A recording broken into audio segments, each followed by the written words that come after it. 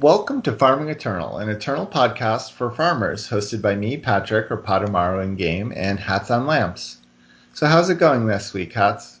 I'm okay. I'm okay. I played a lot of Eternal, maybe more than I should have. So I have mixed feelings about, about the game and the new draft format. But I'm basically doing fine. How are you doing? I'm doing pretty good. Pretty good. Great. So, it's episode 63. So, for those of you tuning in for the first time, we are a draft focused podcast. Our goal is to help you and me, mostly me, get better at draft. We get into the nitty gritty of the drafting process with a little meta analysis and play tips thrown in. So this week, we're going to talk about this new draft format. So our last episode was 2 weeks ago, where during the preview format, and so we talked about some of the new mechanics and new cards. But since then, all the cards have released. Hats and I have had a week plus to play the new format, get familiar with it, and so we're here to kind of tell you our feelings on the new format and what's been working with us, what hasn't, and sort of our just general thoughts about how it's going.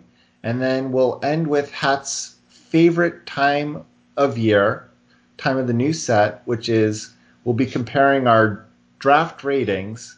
And just like last time, what we did is we used Jed the Homrad's 1 through 10 scale. We rated all the commons and uncommons, and we'll talk about every card that Hats and I differed by two or more with.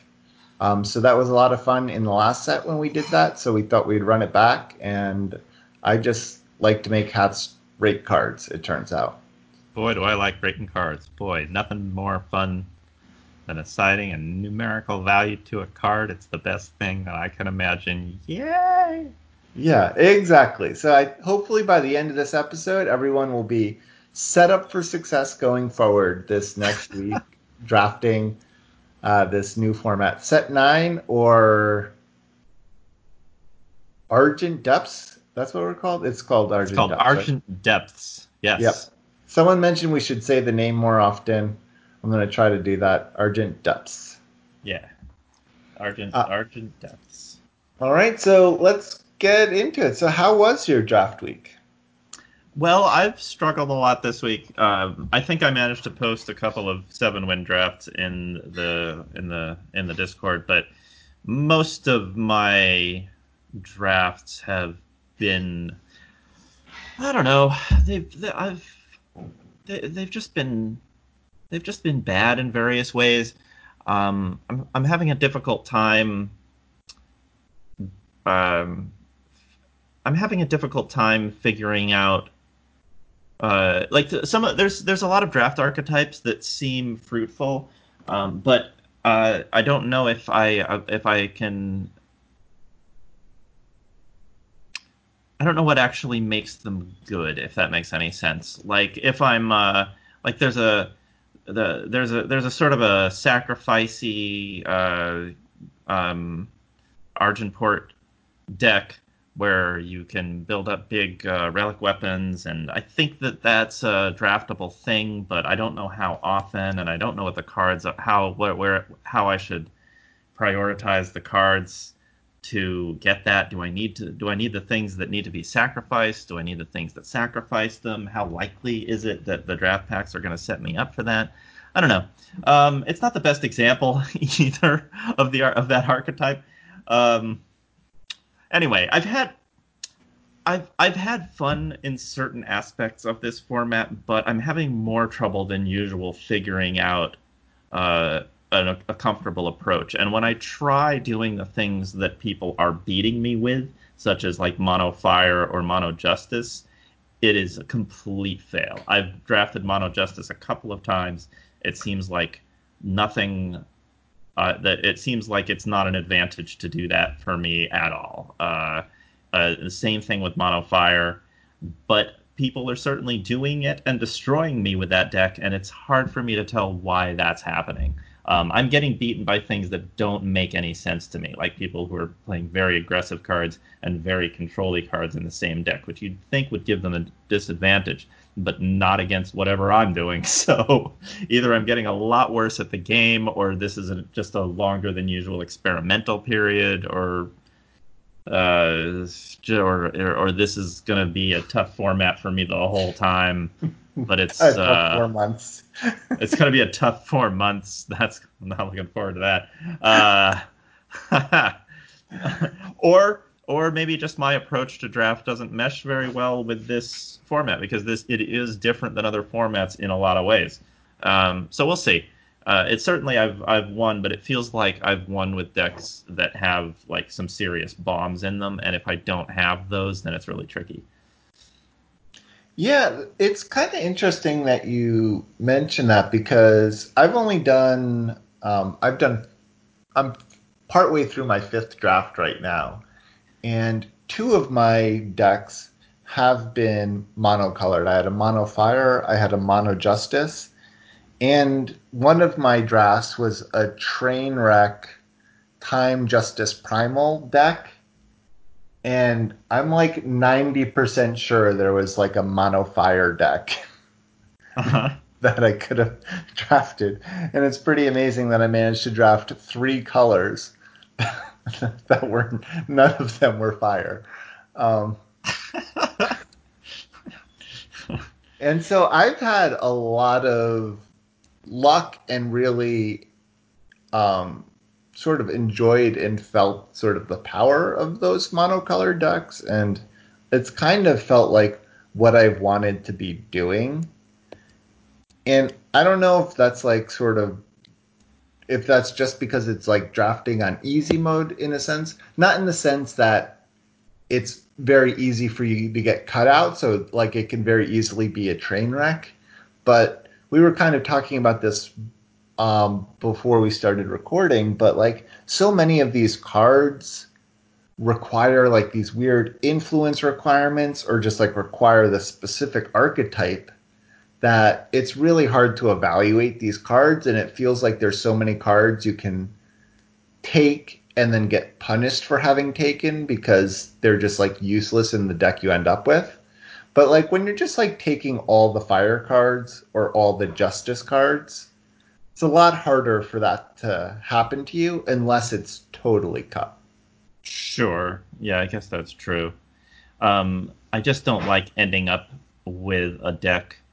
Like, let's say I've tried to draft Mono Time a couple of times because it seemed like the thing to do, Mm-hmm. and I end up having to play a lot of cards that I wouldn't normally want to play because that's what's available. And once I've started on that path, it's really difficult to do any more than like put a moderate splash in because I need to be able to play my disappears. And So it really feels like I'm just sort of letting fate decide how my draft comes out. If I take any of the cards that sort of need you to play a lot of a particular faction of influence. Yeah, we've gotten like one mono time deck in the spreadsheet so far, but I'm not totally convinced like mono time is where you want to be because I feel like mono time has a lot of finicky units as compared to fire and justice, which is what I'm more thinking of as the mono, like the more obvious monocolored decks. It's just like fire has so many good early units and so many like pretty good aggressive units that it's sort of you can make up with sort of a lack of unit quality by just having like by killing your opponent quickly. Um, Yeah, that does make sense in fire. and then with justice, because Smogwing Tinker is just like such a good top end, like, and they have just like fine enough units. I don't. You're like not as punished for going in mono justice. I feel like there's just like enough good justice units, and then like that weapon is pretty good, and it helps with being mono justice. The 1/3 that gives you a justice, and that helps sustain. Like it's like a self-contained with Justice's theme of Surge. You know what I mean? It's like you don't need to branch out to like have I a know certain. all of those cards go together. I just haven't been able to make it work for myself. Yeah. Drafted all the cards that you would think would go into a deck like that, but then that doesn't translate into me winning games. It just is. Then I play some cards, and my opponent plays cards, and their cards are better than mine. Hmm. I know theoretically it's not supposed to work that way, but it is how it has been working. So yeah, so my experience has been a little different, but yeah, it's been a pretty interesting draft format so far. So on to thanking our patrons, which you can find at patreon.com/farmingeternal. For as little as $1 a month, you can gain access to our show notes and sometimes recording bloopers, as well as nudge us towards our any goals we might have. I'm not sure how what goals we have right now in life, but if we are to have goals, you would help us nudge them. You would nudge us towards them. But we do like to thank all our patrons. So thank you to Stephen R., Mercurial Blue, Abednego, Meagles, Madness, Titus and Blossom, Parmalee, Darth Herman 2, Twin Hex, Cassandra, Jed the Homerite, Raven Dragon, Esrich0215, Sunblaze Worked on Sun, and Yistow. So card of the week. What's your card of the week this week, Hats? I chose Omen Scar Worm as my card of the week. Omen Scar Worm is a time unit. It's a worm. It costs 8 and 4 time influence. It's an 8/8, and it says Surge, draw a card. So every time you gain an influence in any faction, you draw a card. I chose this because I don't think the whole time I've been drafting Eternal, there's been a more definitive kind of top end as a common or an uncommon. This is an uncommon, so you'll see it fairly often, especially with in basically. I think you pretty much play this in most time decks because time decks tend to be a little slower and are relatively likely to get to this. Um, it's real hard to win if your opponent plays an Omen Scar Worm and draws at least one card off of it, because you've got to deal with the 8/8, and then if you can't immediately silence or kill it, then you get buried by the card advantage. And uh, it's an 8 drop, but it really deserves to be an 8 drop. Like, this is how powerful you want your 8 drop to be. And I don't think I've ever seen before a common or an uncommon that just said, this is the end of the game. This is what I'm going for more effectively than Omen Scar Worm. There's been cards like oh, what was the scourge of everyone's life several sets ago? The fire thing that gave double damage and overwhelm. Um, Oh, Heretics Cannon. yeah, Heretics Cannon. There's been cards like that that do end the game, um, but I would say that those end the game in a way that felt like it broke the format a little bit. So it was sort of it felt illegitimate in a way, whereas Omen Scar Worm feels like a legitimate thing to be ramping to, or to be playing the long game for. And it feels right to me that Time would have a card like this. Like, you've got all of this ramp business. You've got your battery mages, which is a 5 cost unit that ramps you. Why would you be ramping once you've already gotten to 5? Well, Omen Scar Worm, that's why. It feels well placed, and I like the design of the card. Man, speaking of rampant 5 cost ramping things, what is with that weapon? What, the The 6 cost justice one? weapon that plays random sigils for every time. Yeah. That's if you need to ramp once you've already reached 6. And I had it in a 7-win deck, because because the deck also had the new Valorous Savior, which it literally says on it, "You can't lose," and I felt like, you know what, that costs 8. Let me just describe the card. 8 Justice. It's a 5/5 with flying and revenge. All revenge never ends. Prevent all damage that would reduce you below 1 health. I felt like it was worth trying to get that down every game I possibly could, so I played the 6 cost ramp weapon in my Combre deck so that I could play Mocto on the next turn. It was an effective thing to do. Okay. Yeah, well, I see. I guess I can see that one usage. Yeah, if you've got a Mocto, take a look at that 6 cost 3/3 relic weapon that ramps you. But also, if you have Omen Scar Worm, I think those are the two main reasons you would do it. Yeah.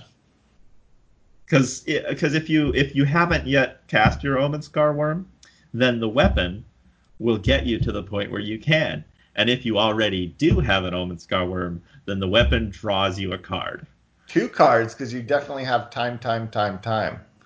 That's true. It draws you 2 cards. They're best friends, those 2 uncommons. Yeah. Yeah. This Omen Scar Worm is a sweet card. I've It is. been That's great. trying to put it in every time deck. Um, the 4 time is difficult if you're not really committed to time. Um, so it is a little committing in that respect, Sure. but what a sweet card. And I feel like people aren't appreciating it because I do see these kind of late sometimes, which is a little surprising to me. I see a lot of different cards late, though. Cards that I think everyone can agree are awesome. And I think that's a side effect of the way the format is, where people are sort of mono faction or they end up with one main faction and they don't want to get into another faction once they've sort of committed in their minds to that. And that means that a lot of good cards in other factions might just get passed through the entire pack. I Yeah, but feel you like would that think, happens more often than usual. yeah, I guess, but there's only 5 colors, so if like the 5 people behind, you know what I mean? Oh yeah, no, I don't. It doesn't happen like with every pack, but I see it happen. I feel like it happens more often than usual. Yeah, Um, like you'll see like I don't know, you'll see really good primal like uncommons and rares very late because no one wanted to get into primal, and I guess that happens to some degree in every draft format that has bad primal commons, but even more so here. Like you shouldn't be like seeing a Sky Serpent, which is a 3/3 for with flying for 2, like last pick, but I've seen that. yeah. All right. So my card of the week is Beseech the Throne, which is the 2 cost colorless spell that says draw a card, then plunder. Yeah. So I don't get this card at all. And Uh-huh. like there are a lot of smart, really good players that really like this card. Yeah, I also don't get it. I've tried. I got 3 Beseech the Thrones in one deck, and it was a spells matters kind of a deck, and so it was like this is the one. This is the deck where this Beseech the Throne is really going to be good. And I always felt like I was doing nothing on the turn where I cast Beseech, just nothing at all, just spending 2 power to do nothing. Draw another. I guess I'll see the next card in my deck, and then I guess I'll plunder. Although that's I'm not doing anything on the board when I do that, so it really felt like I'm just. It feels more like I'm spinning my wheels than anything. I can imagine that it's a good card in constructed. I don't know exactly what the purpose would be, but if you um, like if you've got some sort of complicated influence that you need to do, then plunder is really good for that. And but yeah, I don't get it. It really felt like a weak card in my deck. So I guess, but I've also heard the same thing from good players that Beseech is really good. So I'm not sure. Not sure. I don't get it either. I know. I mean, Sunnyvale just had their sort of draft roundup where they had Kolebovich and Cassendrathon, and all 3 of them were talking about how great Beseech the Throne was and how it made all your decks more playable because you're more likely to get the influence you need because this is plunder and it replaces your so it's just like a seek power, but I don't get it because I mean, they're probably right because I am struggling with the format. Maybe one of the things I'm having trouble with is that I'm undervaluing plunder, but at least Beseech the Throne draws a card instead of doing something like add a 1/1 to the board, which is probably worse than just replacing the card in your hand. Um, yeah, but so that in that sense, sure. yeah, but isn't that doesn't that 1/1 cost 1? Yeah, it does. Beseech is more expensive than a lot of the plunder cards. It just like it takes up a slot in your deck, and then all you get for that is a 1/1. Um, so at least Besiege the Throne never digs you closer to your better cards. I mean, it's a hard card to evaluate for me, because I don't get it. I don't understand what benefit it really has, because I don't think that Plunder is so powerful that you would you would spend this much power on it. Like, why aren't you just playing something else in your deck? But of course, Plunder does. I don't know. I guess like Plunder fixes your influence to some degree. I just, but then you don't get to play the card that you've transformed. Um, if you flood, you can turn that into draws. So maybe you just keep the Beseech the Throne in your hand until you can use it for something really specific. But then you're down a card in your hand while you're just waiting to cast the Beseech. It's essentially a dead card until you have a purpose for it. Yeah, But maybe that's how you use it. I don't know. yeah, I get that's what the thing is. Maybe it's the flexibility because like late game, it's like a 4 cost draw 2 discard 1. Yeah, basically. And then early game, it's like a 2 cost strategize that always finds you a power. Yeah, more or less. But like neither of those cards are like super, like strategize is like a fine card. Yeah, And that the 3 cost draw 2 discard 1 was totally unplayable. right. I guess just the fact that it could be either one. Makes this better. Yeah, I don't know. I'm gonna explore it more. I just wanted to mention the fact that a lot of people do like this card, but I'm still not convinced. I don't know, but we'll Yeah, I see. mean, I'll try it again. Um, I mean, I'm never unhappy to see someone beseeching on turn two against me because they're taking that. It feels like they're taking that turn off. Yeah, and I guess that's the other thing that's weird to me is like there are definitely aggressive decks in this format. And so like that feels like it should make Beseech worse because you can get so punished for like doing nothing. But I don't know. Yeah, the jury's out on that one for me. Um, I I feel like there's a lot of sort of spinning wheels cards, but I know that the people that you're talking about are very good at draft and they're having success in this format. So um, they're it's they're clearly seeing something in it that I'm not. Yeah. All right, so we'll move on to our 7 win run breakdown. This is our long-standing data collection project where we collect 7 win drafts that people send to either farmingeternal@gmail.com or post them to our 7 win channel in the Farming Eternal Discord as either exported deck lists or any kind of Eternal Warcry link. And then we compile this into a spreadsheet and we do and then we share sort of our conclusions with our listeners. So, and we also like to shout out first John Holio for entering all the lists, as well as all the people who contributed this past week, or 2 weeks in this case. So, our new contributors are Big Space Ghost, Mossy the Pirate, Shab, Seymour, and Squidsy Craig. Squidskrieg. Squidskrieg? It's like Blitzkrieg, but squids.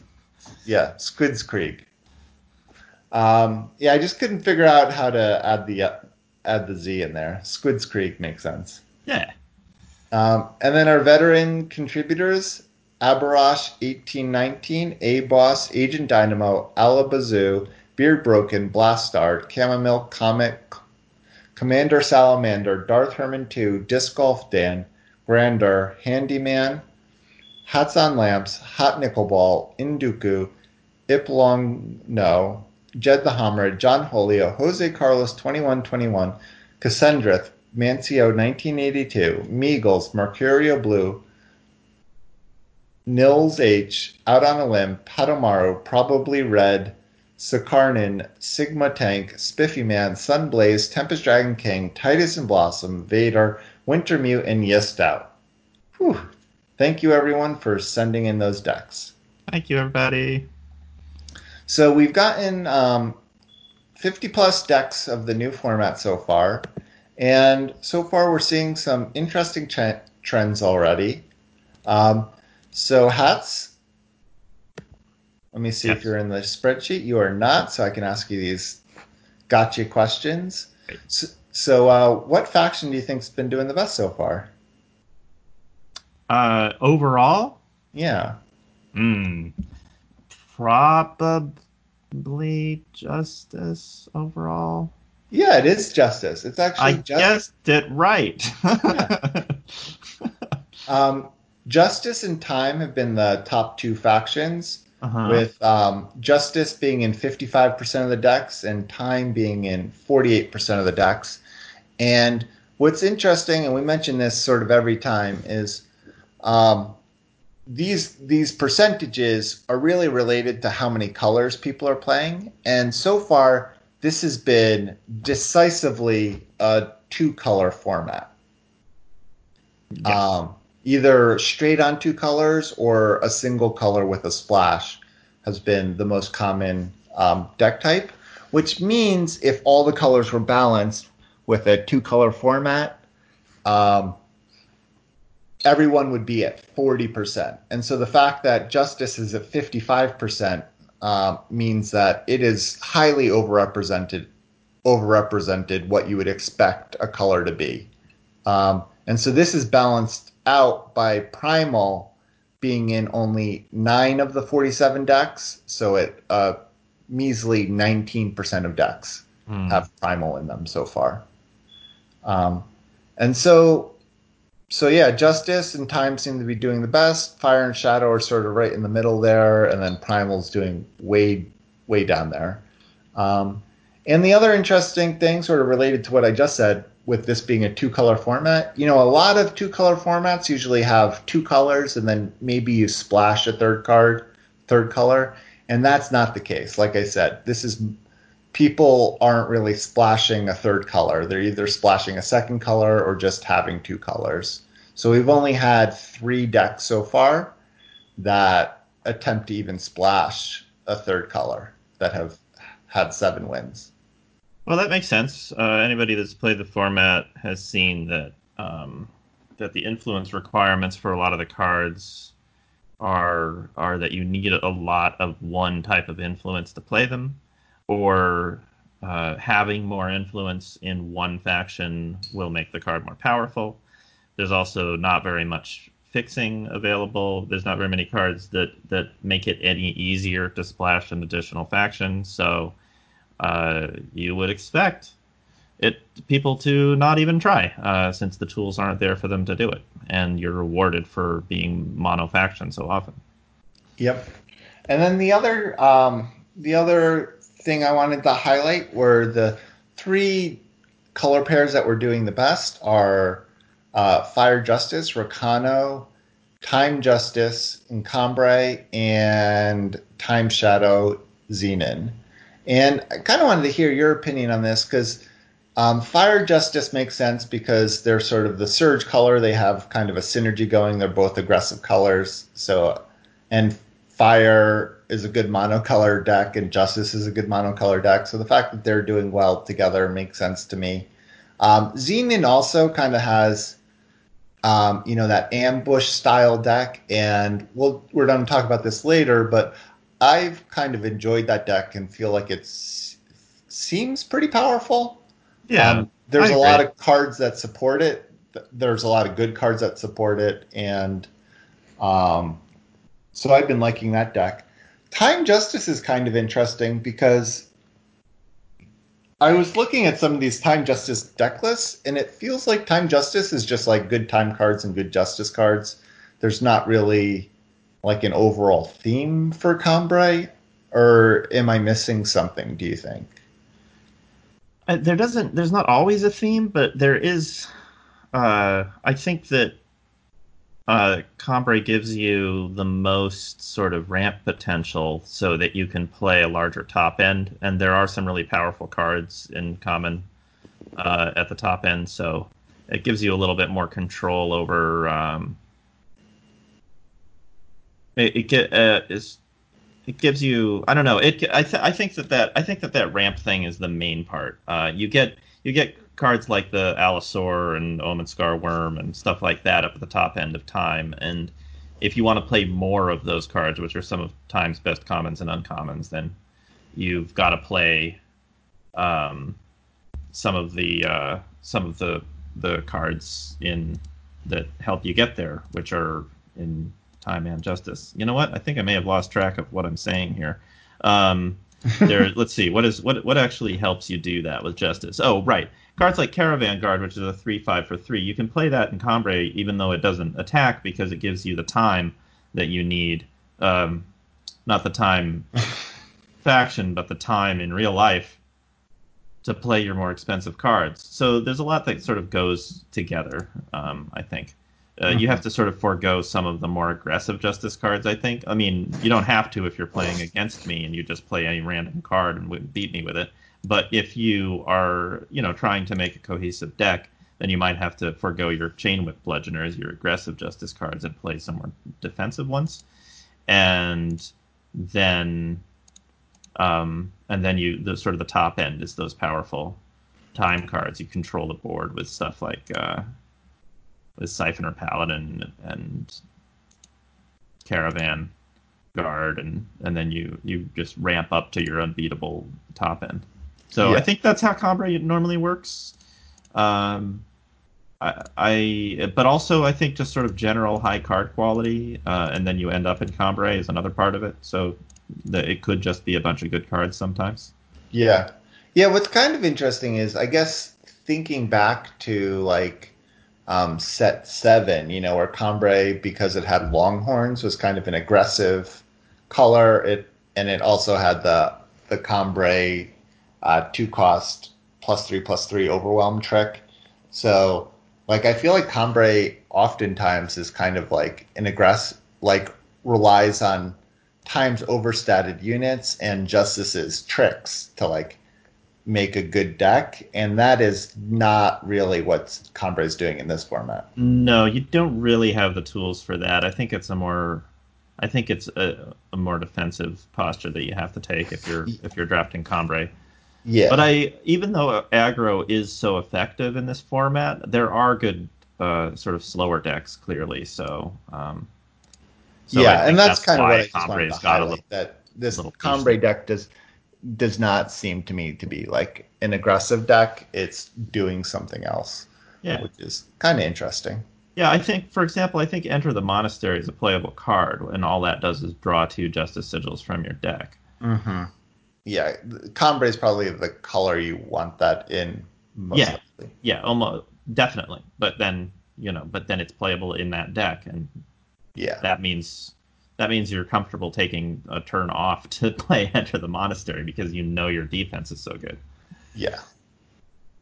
Okay, so that's all I wanted to highlight so far in this like first initial um, gathering of decks that we've got. So we'll see how this develops as we get more decks in and whether things change. But so far, the numbers that have come up kind of match my expectations, more or less, I guess. I am actually kind of surprised at how poor Shadow is doing, because that has felt like a really strong color to me. It just has a lot of good spells, um, but yeah, maybe that's just I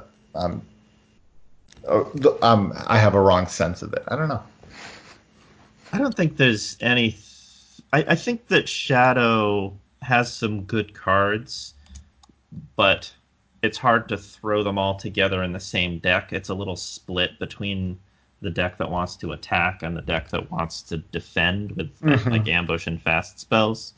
So I think it's kind of a case with Shadow where so many of its cards are good in specific archetypes and unplayable in others Yeah. that you end up not wanting to draft it because the card, there's too you'll end up with too many cards that don't really fit your strategy very well. Yeah. Whereas with Justice, like you're probably fine. Like all of your cards are gonna go with what you're trying to do more or less. And same thing for Fire. And I would say it's like the problem that Primal has, where all of its cards are there for a specific purpose, but not all the same purpose. And I think Shadow's got a little bit of that going on this time. Yeah. Yeah, I guess I just feel like with the 2/2 that grows if it hits the opponent, Hmm. like that's a pretty good 2-drop, Sure. which Primal usually doesn't get. And then the 3-cost fast spell, sack and kill a unit with Revenge. Sure. That's a pretty good spell. So it feels like even with just Yeah. those two, But those two don't go in the same deck. You know what I mean? Like it's hard for like you don't want to sacrifice your Lurking Brute. yeah. And so that's the problem is that if you're going to be playing a lot of things like Lurking Brute that need to make contact with your opponent, then you don't want to be playing 2-drops that you want to sacrifice to Grizzly Contest in that same deck because they're not really doing the same thing. I mean, Hmm. they're not like it's not. You can play things that you want to sacrifice, but like a lot of the things that you want to sacrifice aren't meant to attack real powerfully. So if you end up with like a bunch of Lurking Brutes or cards like that want like 2-drops that are really good at attacking, and then you also are trying to include cards that are okay to sacrifice uh, to Grizzly Contest, then it's very hard to make that deck actually work. You have to have something left to attack and kill your opponent with. And so I think that's what the tension is. I think Grizzly Contest is a fantastic card in Xenon, where you can wait until your opponent's turn, sacrifice something that you've already gotten value off of, like a Blurhaze Worm, or like I don't know, like a what's it called, the time card that just draws you another time sigil when you play it, that kind of thing. Like you've got a lot more tools if you're playing Xenon, and then Grizzly Contest is great because you don't need to attack ever. You're just hanging back and doing things on your opponent's turn, and then finally clearing their board and attacking with your units once you're done with fiddling around. Um, but you don't play the 2/2 brute in that deck because that's your whole strategy is that you don't attack on turn 3 and 4. You've got other things going on. So the good cards aren't complementary, whereas in Justice the good cards are very complementary. You've got your Bludgeoner, which is good whenever you play a Justice Sigil. You've got your Badge of Honor, which is a weapon that generates more Justice. Then you've got your Caravan Guard, which gets to attack, which is a 3/5 for 3 that gets to attack if you have enough Justice. And then you've got your 4-drop Imbue dude that grows every time you generate more influence, which again you're doing with your Badge of Honor. Everything goes together. All of the good cards are synergistic. It's not really true for Shadow to the same degree. You've Hmm. got like 3 different strategies you're trying to support, and for Primal, it's like 5 different strategies that the commons are trying to support. So the good cards barely go together. Although maybe that's one where I just haven't figured it out. But according to the statistics of the decks that are winning, nobody else has figured it out either. Yeah, and this is like a constant theme with Primal. I feel like there's no Primal cards that are just like as generically powerful. Yeah.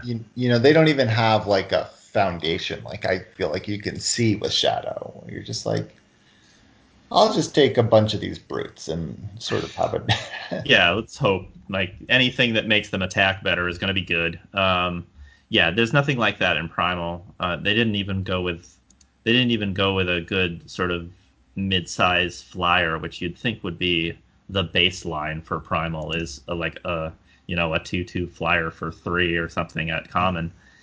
That seems you would at least be able to take that and play it. It's like, yeah, because Primal does flyers, but apparently it doesn't. Apparently Yeah, Justice does flyers. it's Slowly throws snowballs at your opponent's face. Yeah, basically. Yeah, you've got your Yeti taunt patrol. It's sort of got evasion. Every time you play a sigil that does 1 damage, it's not great, but it's it's a card. It's one of Primal's cards. All right, so I think this leads us straight into our main topic. We've kind of talked about some of this already, but we just wanted to talk about what's been working in this format and sort of general thoughts. Do you want to take it away? Sure. I guess the first thing that I want to say about the format is it feels like the bombs are more impactful than usual. Just the rares and occasionally the uncommons that really that can win the game single handedly. It feels like there's more of those than usual, and they're harder to deal with. Uh, like if you get a rare like Severin, for example. Um, the new Severin of the Dark, which is a 5/7 for 6 Shadow Shadow, and has a Surge ability that plays a Piercing Grief. That's the 3/1 with Charge and Life Steal and Revenge that dies at the end of your turn. Um, you're going to play that, and you're going to win several games just because you have that card. It's not.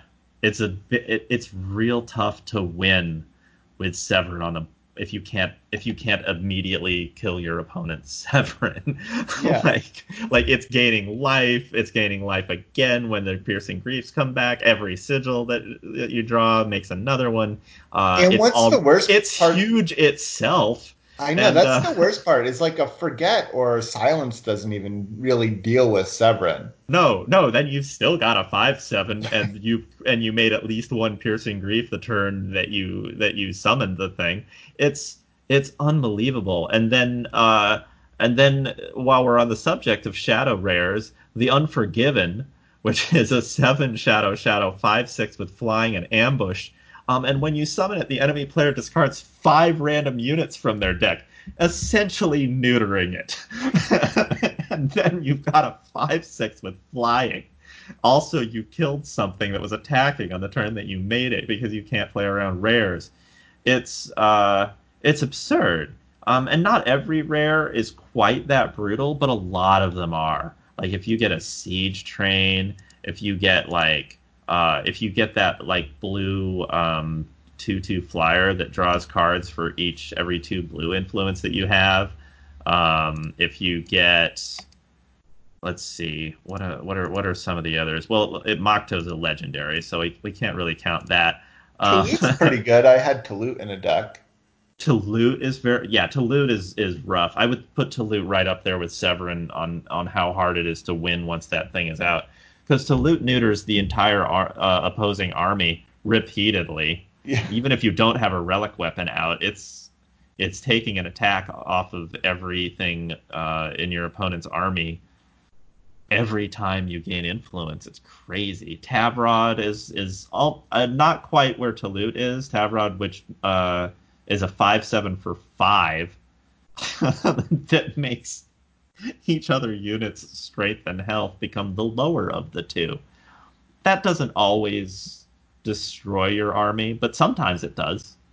Um, and then, of course, he draws a weapon from the top 5 cards of your deck and makes it ridiculous when you kill him.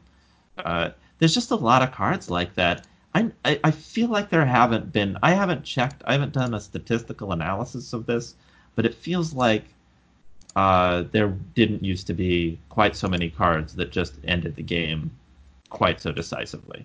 I agree. I mean, I think this is a thing that we've talked about a few times on the podcast. Is that Eternal, in general, seems to have like lower powered rares that are not quite as influential on the game. Like just even think to last set where you're like, wow, Aura Piercer, what a bomb rare. And that was just like a big flyer where you could sometimes draw a card. Yeah, yeah, and it was like a 6/5 flyer for sure, but it didn't. Like there were ways to deal with it. I summoned plenty of aura piercers and then still lost the game somehow. Yeah, and It was that a was good like card, but one it of was one of the better cards. But it wasn't. It was no Severin. yeah, exactly. And so I think I agree. That is one of my immediate takeaways is just I think because they're theoretically in a vacuum very hard to cast because a lot of the really good rares have really high influence costs. So Direwolf could make them more powerful. But within the context of the set where you're really playing with a lot of influence, it it's not as much of a hurdle. At least it Yeah, feels that way. it's not if your bombs are in if you see bombs in the packs that are in the factions that you're drafting, then it's probably not that hard to cast them. I've had Upsot the Savior in a couple of decks. That's the it's a 6/5. It's a rare. It's a 6/5 for 4, but it costs 5 time influence. When the enemy player plays a unit, you gain 1 health. But on summon, it silences every unit in the enemy player's hand. Usually, you win if you play Upsot. But if I saw Upsot and I wasn't playing time as my main, I wouldn't take it. Which Yeah. means that the number of except for the first pack where you can kind of draft around the bombs that you open, um, that it's pretty much down to sheer chance whether you have bombs in your deck or not. Yeah. I mean, what's interesting is I feel like that argument could go either way because if you take rare drafters out of the equation, which there are a lot of rare drafters in Eternal, so you can't, so it is a bit more chancy that way. But like, because the influence requirements are so high, if you're in the right lane, you should theoretically be seeing these rares later too. Do you know what I mean? Theoretically, yeah, but also maybe nobody opens one, and then Yeah. passes it to you. So it's just as much a crapshoot, really. Um, Yeah. and it makes it more of a in theory, yes, but people do draft rares, and it's for a lot of people who are playing on a budget, that's the correct thing for them to do. So uh, so that kind of negates the strategic element where you should be seeing those monocolor um, bombs later than usual. Sometimes it happens. Like I've seen, there's that primal card, not one of the new cards, but it's a 4/4 flyer for 6 that stuns two enemy units when it comes into play. That's a definite bomb. And I've seen it at like 5th pick or something because nobody was in primal. So that does happen for sure. But I haven't seen like Ubsat or Severin pick 2. Right. Like, people just take that and play it, or just keep it in their collection or Yeah. something. It's Yeah, I not mean, I happening think with the that's new going to be cards. especially be true with the new set. This does bring up an interesting point, and it's something you mentioned on your stream yesterday too, with seeing a lot of Marizos. I think because the with how the draft packs are made, with there being like a 5x and a 10x category, the rares that are 10x in the draft packs, you're just going to see a surprising amount because in each of the colors, there's not that many rares that are 10x, and 10x is so much larger than 1x. You know, this has sort of been the biggest delta between Yeah, boosted and unboosted. So those boosted rares are just going to appear a lot more. And there's some really good boosted rares like Marizo. yeah, Um, and so like yeah. And I'm not sure that Marizo should be boosted by 10 times if that's true, because like as we've discussed before, Marizo's too good. wait, what do you mean if that's true? That is Is it no, but is it it's definitely 10 times it's boosted? definitely 10 times. I Oh, can't sorry. believe What do you mean? What? contradicting me on my own podcast like No, that. no, I didn't. Maybe I didn't hear you actually say that. I'm sorry. Yeah, no, sorry, I'm just kidding. Yeah, it is 10 times. All right. Well, I guess I haven't looked at the 10 times rares. I looked at the 10 times commons and uncommons and then didn't look at the rares because in other formats, it didn't matter what the 10 times rares were. But Well, in because this they one, it weren't sure does. 10 times really. And Yeah. I hadn't looked at it until sort of you mentioned seeing the rares, certain rares so often, and then I was like, huh, I wonder if what's the deal about that, and then that's when I saw that. Yeah, so Marizo is 10 times. So that's the situation with the rares. Is that it ends up being kind of it ends up feeling pretty random whether you get uh, good bombs or not, and bombs are so powerful in this format that it makes a huge difference in whether or not you win games. At the same time, as all of the fixing is kind of on faction reinforcement fixing, like the symbols, they'll give you 2 fire for the one symbol. And that makes sense because so many cards have influence requirements that take a lot of one influence, or they get a lot better if you have a lot of that influence, and so it makes sense that fixing would happen. But it also means that it feels very restrictive, and like you have to make a choice pretty early. And maybe again, I'm just not doing this right, but it feels like you have to make a choice pretty early of what your main faction is going to be, and then just hope that you see the cards for it. Just kind of hope, because there's not a lot you can do if you get cut in packs 2 and 3. Because the fixing to be able to play like the 3 or 4 factions, if you're not really able to get enough playables in your main faction, is just not going to be there. I guess that's just a negative way of looking at it. It is interesting that there are ways of getting more influence in one faction, but I don't like that the cards require you to do that in order to be playable. I don't think it's as interesting uh, as giving you the tools to draft either 2 factions or multiple factions, and then whatever strategy you like best you get to do. I don't think you've got the option here. You've got a choice between like mono or dual faction, pretty much realistically, Mm-hmm. um, and uh, you don't have a lot of flexibility.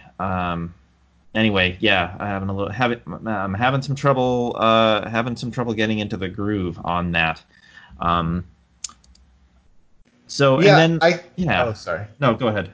Yeah, I think one of the problems is, even the uncommon fixing with the vows, since that only fixes you for one of your colors, it doesn't actually help as much as one would think for like splashing and stuff.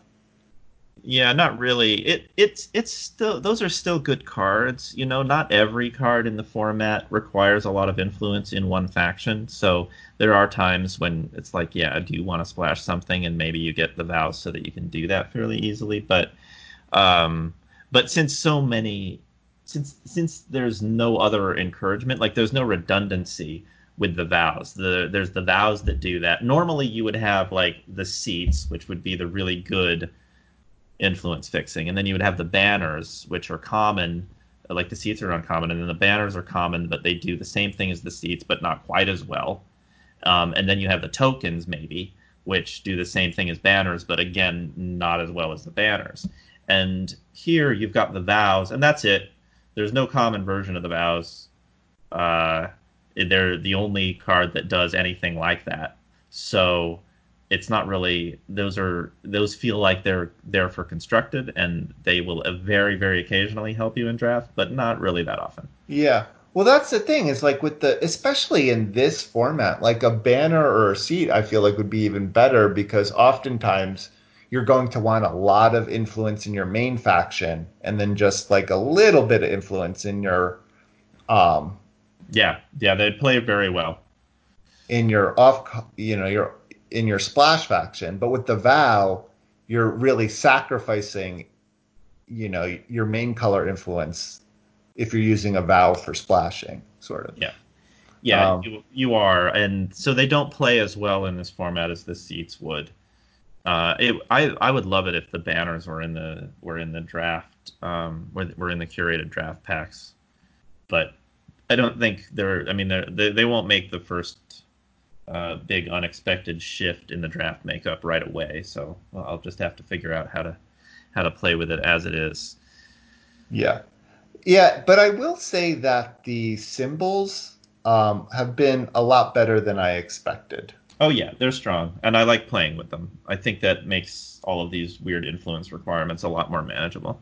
Yeah.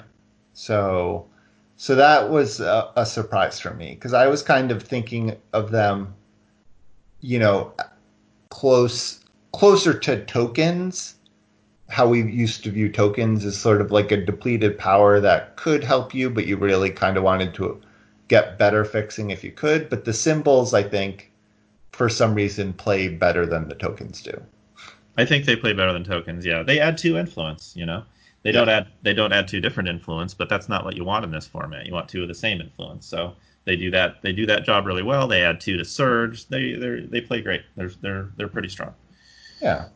All I'm right. a fan of the symbols. I also would say another point, separate from the one that I was just talking about, is that I think in general the curated draft packs do a pretty good job of supporting the themes of the set because the cards that they chose for the curated draft packs, at least in the commons and uncommons, um, like there's a certain amount of redundancy in their function. For example, if you're looking for a two drop injustice that you can sacrifice for some value, you've got a card like Solemn Clergy in the Argent Depths packs. That's the 1/1 for two. It has Plunder, and when you sacrifice it, it silences an enemy unit. It's a great card to sacrifice if you want to make, for example, a 3/3 relic weapon out of it on turn three. Um, and but then in the main and then in the curated draft packs, you've got Copper Hall Porter, which is a 2/1 for two. And when it dies, you pull a Justice Sigil out of your deck. They don't do exactly the same thing, but if you are looking for cards that get sacrificed for value, they're similar enough, and that you like can kind of count on getting as many as you need between the all four packs. Like you're not going to set yourself up with a deck in Justice that wants to sacrifice units and never see any units that you want to sacrifice. There's a lot of redundancy there. That's good. That's good design. There's Apprentice Mage and Learned Herbalist. Those are both two drops in time. One is in Argent Depths, and it's a 2/2 for two that just gives you +1 max power. There's Learned Herbalist, which lets you discard one of the cards in your hand to ramp later. They're similar enough where, like, if you need ramp for your deck on turn two, you're probably going to be able to find it. I like that kind of thing in the curated draft packs where you're not drafting two different parts of your draft strategy in the two different halves of the draft packs. Like you can kind of always be trying to do the same thing the whole time. I think that's generally pretty good design. It's like these aren't identical cards, um, but they're close enough where you don't feel like you have to, like you're not scrambling for playables in half of your draft because the available cards are so different. And like you get Cult Recruiter and Sand Tornado in time too, which are both sort of mid-size ambush units. I kind of like what they did. There's probably some problems here or there, but I've been noticing that they did a pretty good job of providing redundancy in the commons anyway. Yeah, and I think the draft packs have a lot more just like playable cards and fewer just like fringe cards that are like quote unquote support the theme, Right. but you don't actually want to play. And that may be because they now have enough of a library of cards that they can support the theme without putting just outright bad cards in the draft packs. Right. Um, Yeah, and that's a kind of an exciting thought slash point is like, as Eternal gets a larger and larger category, like the draft packs become more and more playable, and so we don't have to like struggle with these like some of the versions of the draft packs that we've dealt with. yeah, like next time they do warp as one of the mechanics of a set, maybe they won't have to include like 20 commons that don't really do anything. because they happen to be the only warp spells. Yeah. Like maybe we'll have enough warp cards that actually do things. That won't be half of the draft pack anymore. Is like add +1 strength to your unit this turn. Warp. Like great, what a great card. Yeah. 10x boosted Bren Scrying. Yeah, just nothing but Bren Scryings all the Yeah, way down. I agree with that. Yeah, and so there.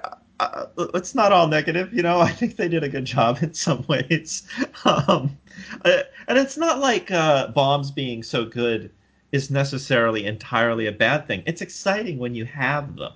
I just, in general, don't like things that are swingy.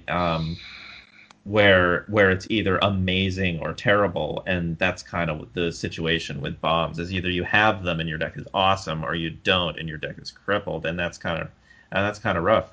Um, it feels like there should be a more even curve, but they wanted some really show-stopping rares in this set, and we got them. So we have to take things removal that can deal with those cards, and uh, we have to be prepared as well as we can. Yeah. All right. And then I guess the final thing I wanted to ask you about is maybe any archetypes that you've been having success with. When I can get into it, the Xenon Ambush archetype is has been really strong for me. I do like that one because it gives me a lot of options. I can react to what my opponent is doing. And also, I think it's probably very intimidating to play against a Xenon Ambush deck because they've never used their power on your turn, so you kind of just have to attack your guys into whatever's in store for them. um, and it's so I enjoy playing as that deck, and you get some of the best bombs in the format too. If you do end up with some bombs, there's some really good ones in Time and Shadow. So that one's been strong for me. And I've been doing pretty well with Stone Scar too. I've had two 7-win decks in Stone Scar. One was just like make really high quality big attackers and get in there. And that's probably the best deck that I've had in this format, period. And then the other one had an awful lot of ways to make units unblockable, and then Hmm. a bunch of units with high strength, and that was the whole deck. Was just make units that could punch hard, and then have make it impossible to stop them from punching, Yeah. and uh, and that worked real well. That was a solid strategy. Hmm.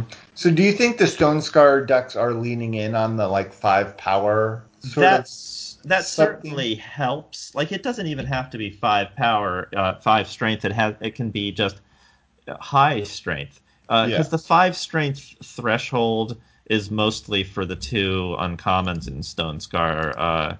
The uh, Life steal the one. Spirit Weaver that makes it lifesteal, and the Might Weaver that makes it double damage.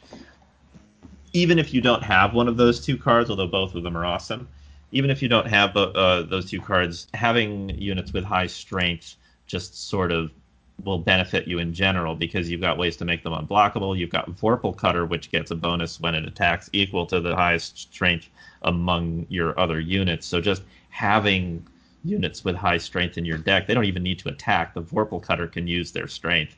So things like that, uh, just sort of being able to punch hard in general is a solid strategy for Stone Scar.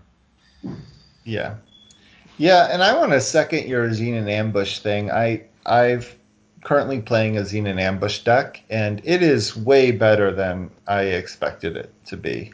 Mm-hmm. Um, and um, the what's it called? Sorry, the Blur Haze Worm Yeah, is a much better card than I thought it was going to I be. think that was a hard one to evaluate, but yeah, I agree. I think Blair Hayes Worm was very good. And obviously, I mean, I think a lot of decks can play, or at least I've been seeing a lot of different decks play the Blur Haze Worm, even when they're not Xenon. But it obviously really shines in the Xenon Ambush deck. And What's so nice about it in the Xenon Ambush deck that I hadn't really appreciated is since you draw 2 cards with it, but because most of your deck is ambush units and fast spells, you're very likely to be able to play those spells, those cards that you drew, even though it's your opponent's turn when you drew them. Yeah, that happens a lot once you have quite a bit of power. So Yes. yeah, So I've especially had if you have some of those cheaper spells, so you can like cast a forget when your opponent attacks, draw 2 cards, and then just like drop some ambush units. It's great. Yeah, or like a couple play patterns that happen for me is like my opponent attacks and I have a Blur Haze on the board, and then I drop an ambush unit, draw another ambush unit, and then I'm like, oh, well now I have enough units to like double or triple block and kill their guys. Yeah. And and I didn't have that until I drew more cards to ambush with.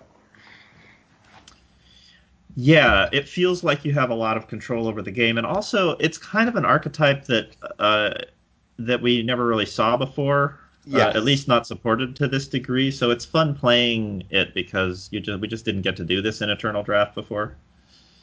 I agree, and it has made. I assumed that the 2/3 ambush guy was not going to be a particularly good card, but that card has overperformed in my ambush deck. Yeah, yeah, it's good. There's enough tutus. Like the evangels are 10 times boosted commons, and Mm-hmm. those evangels will attack into tornadoes all day. Yeah, exactly. All right, and so we're move on to our the segment everyone's been waiting for, where we'll compare our ratings and kind of just discuss the cards that we disagreed on. I think instead of doing a full-on set review, which would take us hours, since card of the week, which is 2 cards, usually takes us 20 minutes. Can you imagine reviewing 200? Um, Tune in for our 46-hour next episode.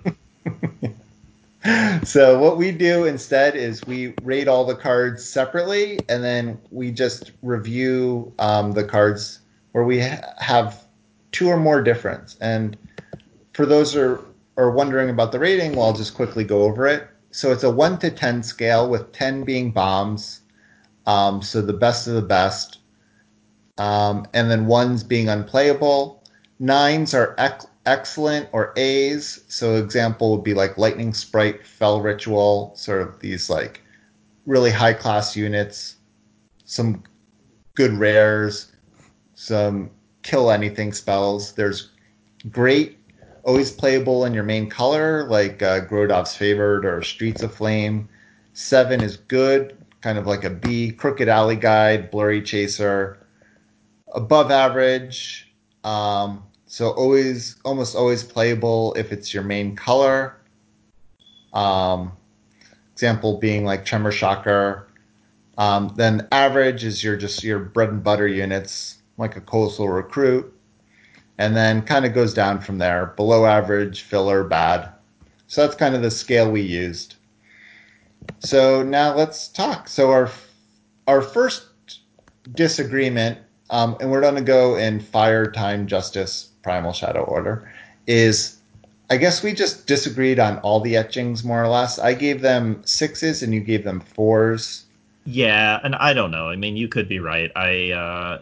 It's just sort of a question of how high I'm prioritizing them. I don't usually end up with a lot of really relevant stuff to put in my market so far in this format. And maybe I'm not consciously drafting market cards.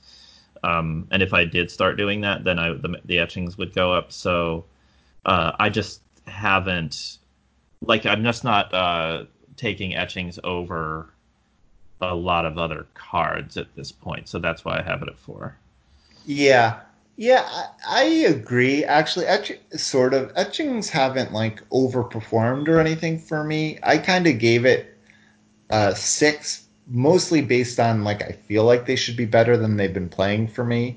Yeah. Um, Like I've seen people etchings against me, like they'll go get something, and I always feel like oh, they're going to get a card that they didn't want to put in their main deck.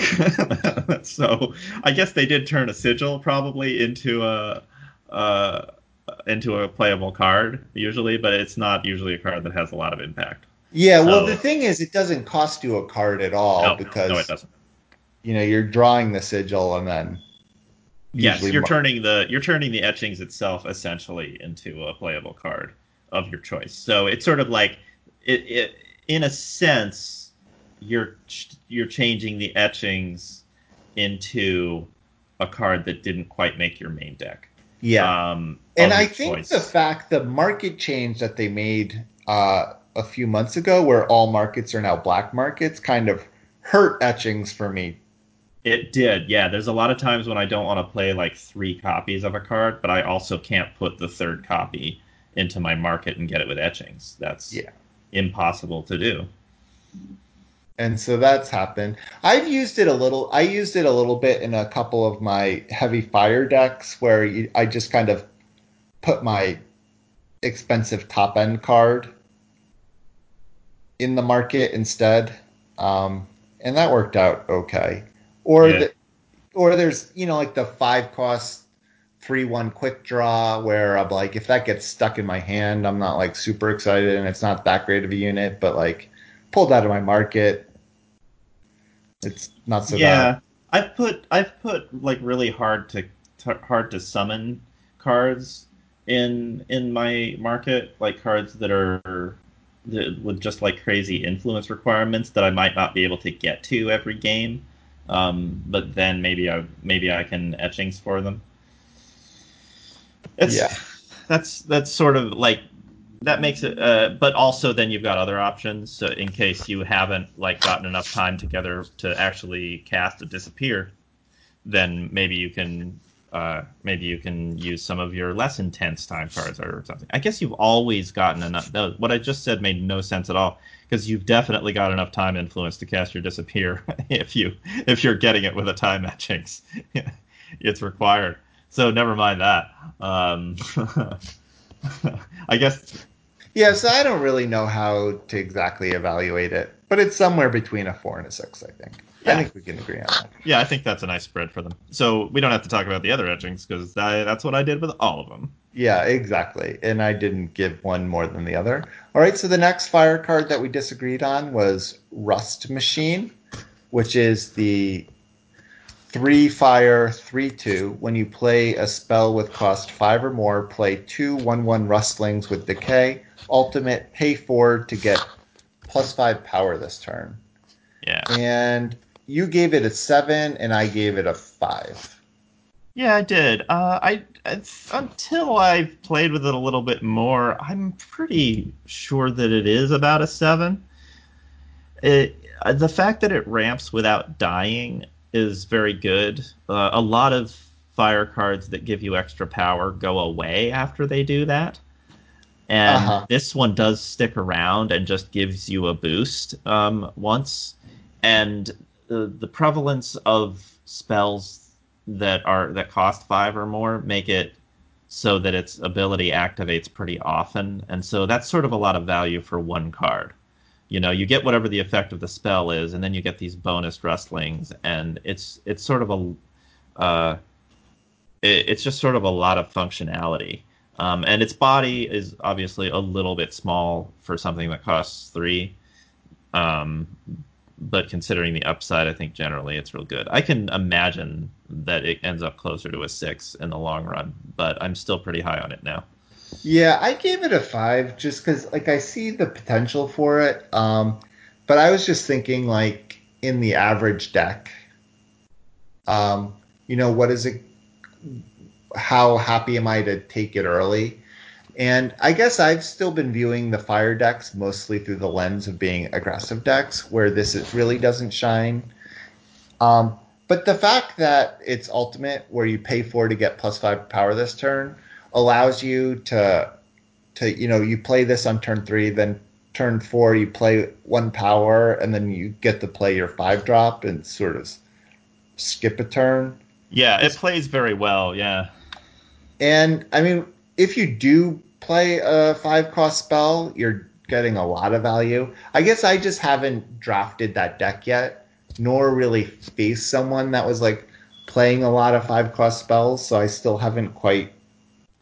I feel like I guess it's not that common of a deck, but it does exist. I mean, it's easiest to do in Praxis because then you also have your Ancient Machinists that you want to activate. That's the 2/1 uh, Yeah, and you get that your turns into a 5/5 or a 6/6 if you cast a 5 or a 6 cost spell. yeah, and you get the disappear, and then the other one. Right, you've got playable spells if you're doing that. So yeah, that's the idea. It doesn't often come together, I guess, but when it does, it's very powerful. So All right, yeah, I mean, I could see that going up. I still don't know if I'm taking it like as early as a 7 says, like comes off to me as, but it's definitely a card that I would be, will be a 7 in the right deck. sure. Yeah.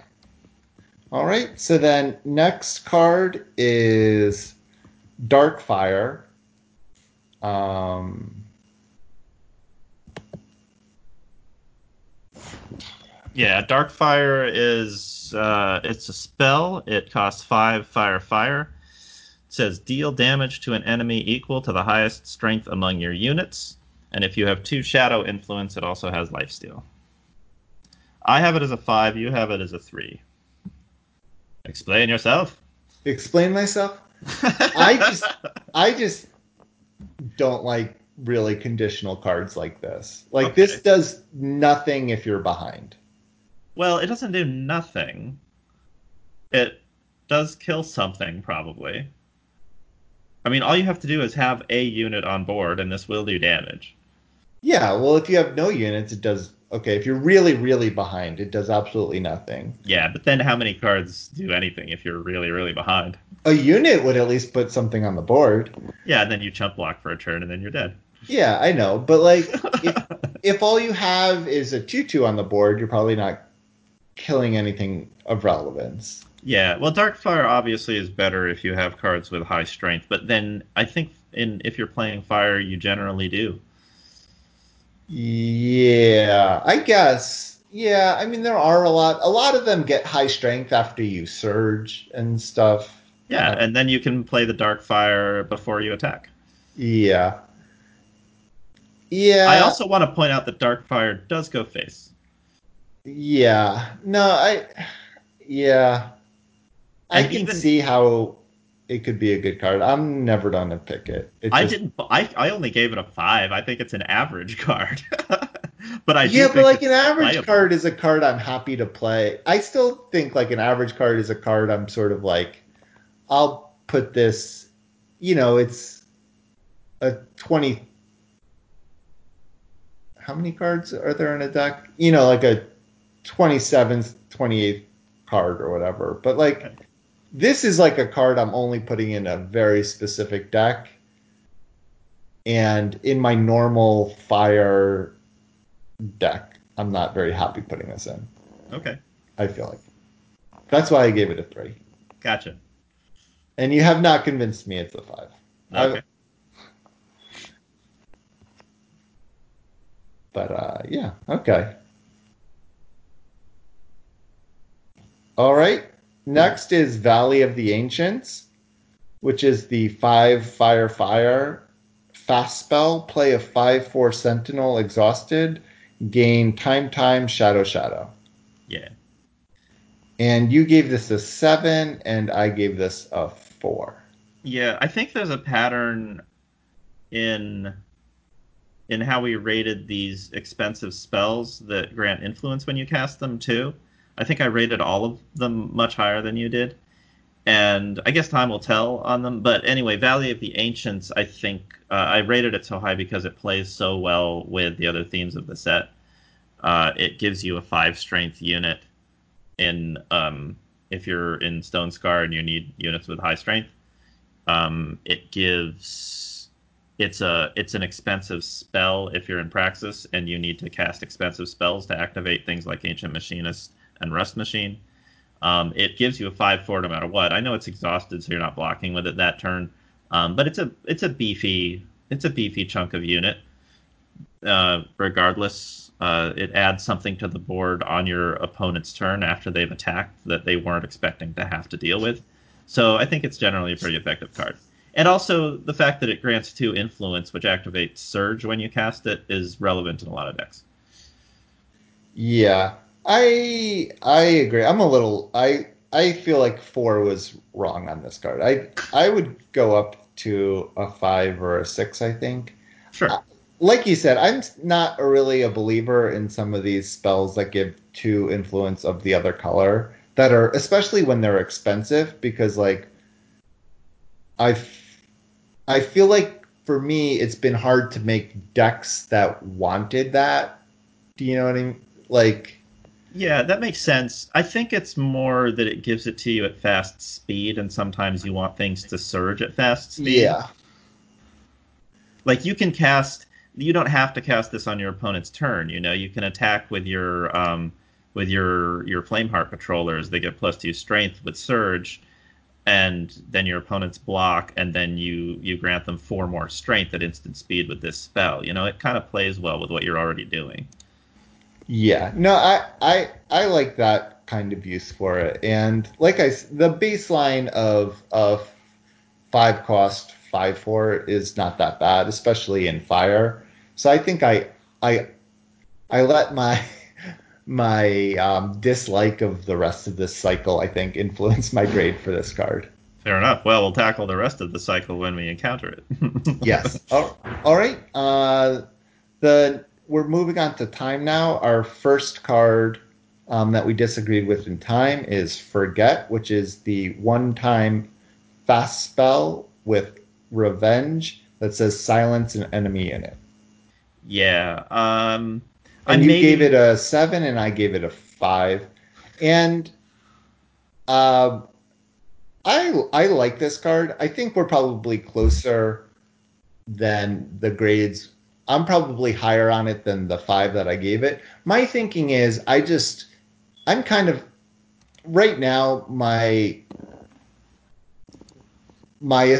assumption is that I kind of want one of these in every deck, which is why I really want the first one. So I would take the first one very highly, but it's not a card that I want a ton of, which is why I put it as a 5. I started the format thinking of it as a 5, and I keep going up on it.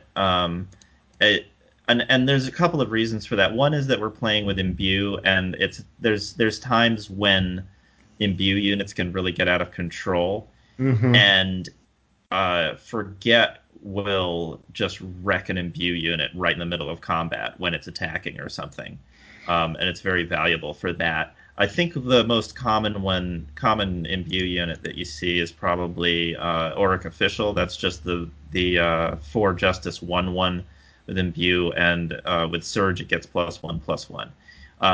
That can be a really tough card to deal with because it'll start out large and then keep getting bigger. But Forget makes it a 4 mana 1/1. Yes. And there's enough cards that are useless after they've been silenced in this format that I think Forget is closer to being a real removal spell than just a than it than it might be in a format with more things that are naturally huge. You know, Mm-hmm. like a lot of the stuff, a lot of the units in this format are kind of small until their special ability kicks in, and um, and Forget really deals with that quite efficiently. All right. So, do you think I'm wrong in thinking that do you want more than one copy in a deck? I'd probably play 2. It depends on the deck, of course. If I have a lot of ways of killing units outright, then I'm not going to need the Forgets as much. But I'm pretty comfortable playing 2 at this point.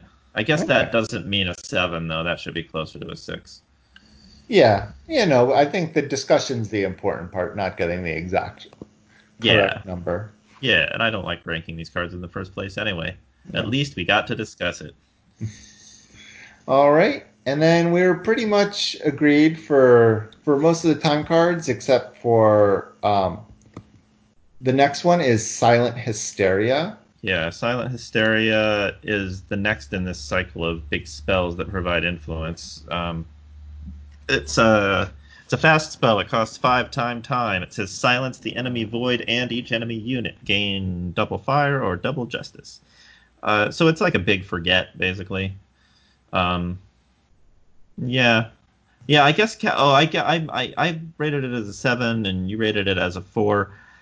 It's probably closer to the middle of that. But for the same reason that I like Forget, I like Silent Hysteria. If it were not a fast spell, then no, I wouldn't like it. But the fact that it destroys imbue units, and then just sort of incidentally neuters everything else that your opponent is doing all at the same time makes me feel like I have a lot of control over the game if I have this in my deck. Yeah. I mean, don't you think you would rather play Forget than this card? I guess so. Not if I, not if I need to activate my ancient machinists, though. Yeah. No, that's true. I mean, there's definitely uses for this card, but I mean, even I don't know. Even then, I would rather have a Disappear and a Forget in my deck.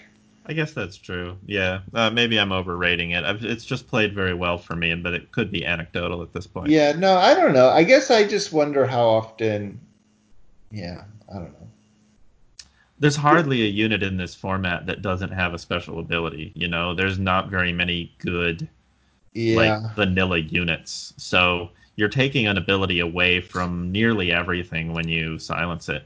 I think the best defense against that is something like Siphoner Paladin that has an actual summon ability. So clearly you can't take that away by silencing it. But a lot of the other stuff gets yeah. much Again, maybe worse. I'm just focusing too much on these aggressive fire decks in my mind, but I don't know. Like waiting till turn 5 to silence all your opponents' like surge units.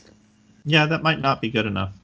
Um, I just haven't been encountering the really aggressive fire decks that much. yeah, Most of the fire decks that I get beaten by seem to be playing a little bit more of a mid-range strategy where they eventually overwhelm me with rustlings or something. yeah, yeah. I mean, this helps against rustlings, I guess. That helps some. Yeah, rustlings really wear down your army.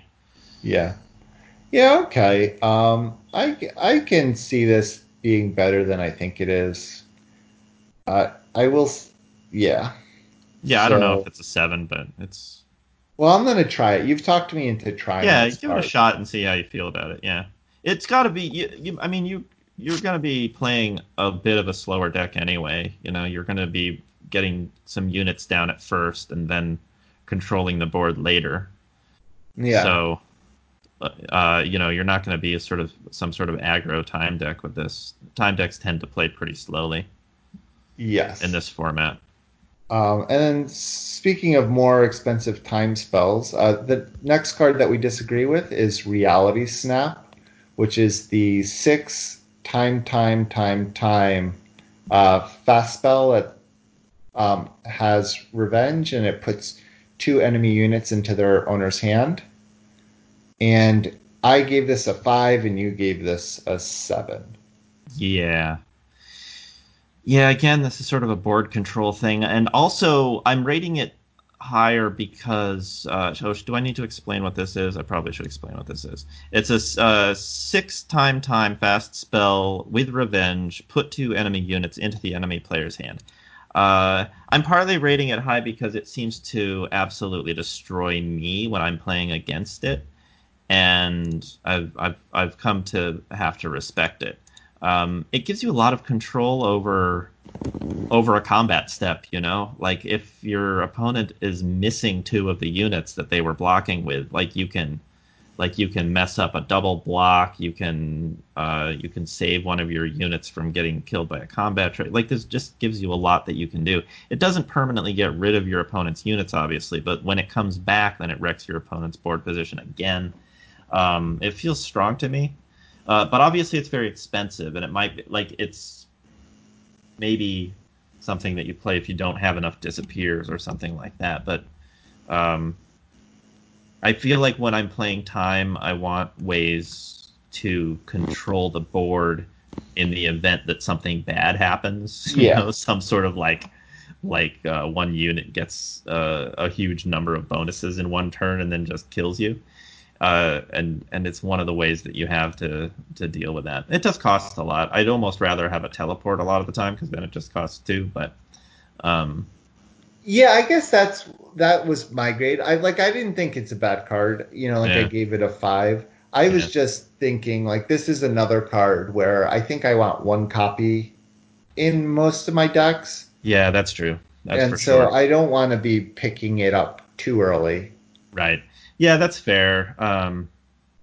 It is an uncommon, and so I maybe I'm rating the uncommons a little higher because I know I'm not likely to see another copy. Uh-huh. Yeah, no, I think that's valid. Yeah, yeah, that All makes right. sense. Because I think the next one we're talking about is another part of this cycle. Probably. Yeah, so then we're on to justice now. And yep. Yep. The next card we disagreed with was Unbreakable Tradition, which is the 5 Justice double a unit's attack and health and gain time or primal. Yeah. And once So again, you gave this a 7 and I gave this a 4. yeah, yeah, that's what happened. And Yeah.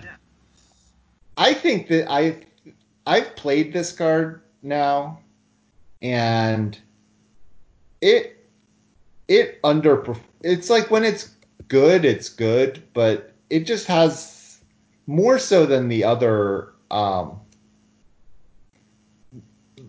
cards in the cycle that we've talked about. This one has a way lower floor. So this is the one I feel best about being low on. Okay.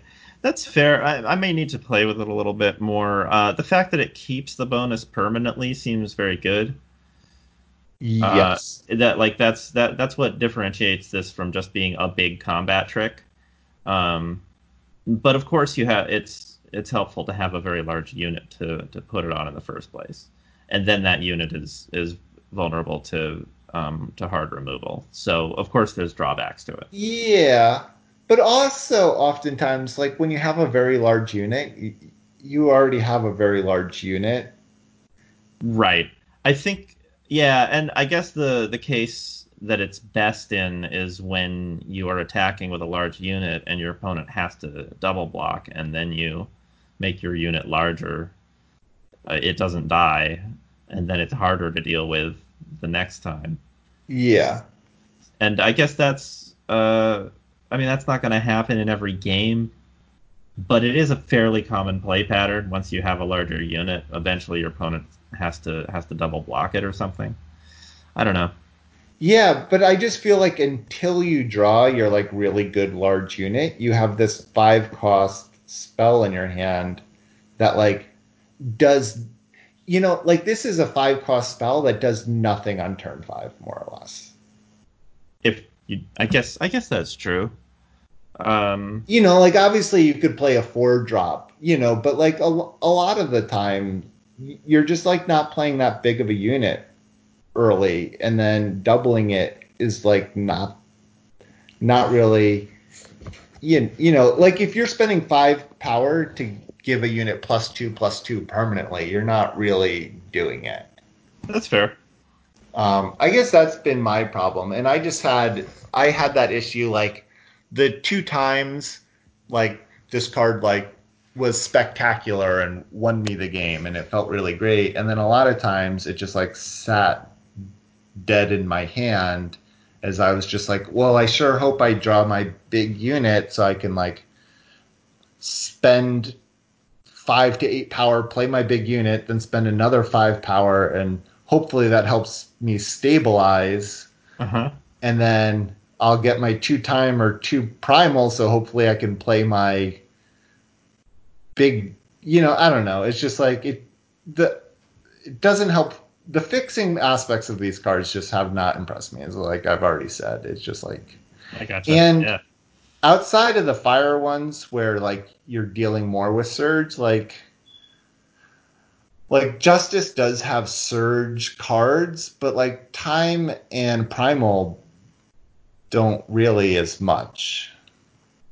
Um, Not as many. Well, I mean, Primal has them, but they don't really. They don't have a lot of. They don't create a lot of board presence. You can do 2 extra damage. Yeah, yeah, you can. Uh, I just, I just want to quickly look at the Surge cards. Yeah, I guess. I mean, Time's Surge cards are very like top end. Like Battery Mage's Surge gives it even more max power, which is kind of cool, but you don't usually need it. And then we've already talked about Omen Scar Worm, and those are the only Surge cards for Time. Yeah. I mean, you're really doing it if you play an Omen Scar Worm and then make it a 16/16 and draw 2 cards. Yeah, yeah, But like, that game's going well for you. weren't you already doing it by playing your own? I don't know. Why win by a little bit? What's the point of winning if it can't be really, really decisive? Yeah. The one question I had, and maybe this is obvious, is how does this interact with Imbue? Like, so like say you have a 1/1 and you imbue onto a 3/3 and it becomes a 4/4, then you Yeah. play this, it becomes an 8/8, Yes. and then you when you silence the 3/3, does it just lose the 3 stats? I believe it does. Yeah. Yeah. Yeah, it doesn't make a lot of like internal sense, but I believe that's exactly what happens. Okay. Because I was like scared to test the the interaction Yeah. when I had it. I think imbue I think functionally the unit with imbue gets a plus strength plus health ability off of its imbue, right? Hmm. And then that stays constant. So even if the size of the imbued unit changes, the unit with imbue is still going to get the same bonus. And then something that doubles its strength and health is just going to look at its current size. You Yeah. know, like the same way that it would look at its current size if you'd cast like a finest hour on it first. Um, and then it's when the finest hour wears off, that's going to take off 3 from it, but it's going to get that permanent like strength health bonus from the finest hour as well. So I think it's similar to that. It's a little bit like a combat trick that doesn't end until the original unit is killed or unstunned, Okay. if that makes any sense. Oh, Yes. and let's just throw a tip of the day into the middle of this, which is that there is a time uncommon, which is it is the Sage of Sands. It's a 5/5 for 5. Costs 1 time influence. It says summon. You may give another unit endurance and overwhelm this turn. And the obvious thing to do with it is to give your own unit endurance and overwhelm this turn so that it can attack and overwhelm and block on the next turn. But also, you can turn off your opponent's imbues with it by giving your opponent's stunned unit endurance, and then it stops being stunned, and it takes away the imbue bonus from the unit with imbue. I've done this and it works. Oh wow. Yeah, that is a good tip of the day. Yeah. All right, move it. So that was our only justice card that we disagreed on. So then we move on to Primal. The first one, and this is one of the few cards where I was more positive on, I'm embarrassed to say. And I'm that very is optimistic. Cheerful Shepherd, which is the 2 Primal Explorer. That's an O1, and it says summon, play a 1/2 Stampeding Beast. And I gave this a 5, and you gave this a 3. Yeah, that's what I did. I don't know. I mean, it's okay. It's an okay little card. It just if you have sacrifice synergies, then obviously being able to sacrifice the 0/1 is good. But then you're still left with a 1/2. I don't know. I just sort of haven't been impressed with it. And I wanted to. I wanted the sacrifice synergies to be good.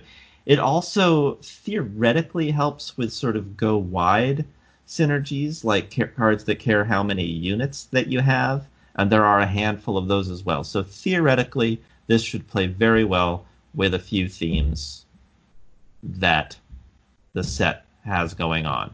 In practice, it feels like I'm making 2 units that have no board impact. Yeah. Um, yes. Yeah, I agree. I think I, my view of this is a little colored because I played it in a deck where I had the new Eileen Scion that gives all your primal units +1/+1. The legendary, The yeah. legendary. So I had like 3 cheerful shepherds in my deck, and I'm like, oh, these aren't so bad. I'm still winning games. Yeah, I bet you were. Um, but yeah, I guess I just wanted to give 5 is too high. I would go down to 4. I think it's like an okay card. I think it would be better if there were a little bit more stat boosting. If like Horn of Plenty was boosted, Yeah, stuff yeah. like If that. Horde of Plenty was boosted, this would be a better card for sure.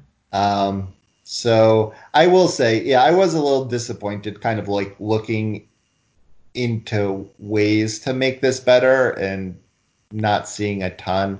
So yeah, 3 or 4 is probably closer to it. I guess they keep finding their way into my deck, so I felt like bad giving it a. I was drafting it a bunch near the beginning of the format because I was trying to draft Huru, and I was like, there were some ways to sacrifice the units and stuff, and it was okay. I didn't really have much success with those decks, but they were fun.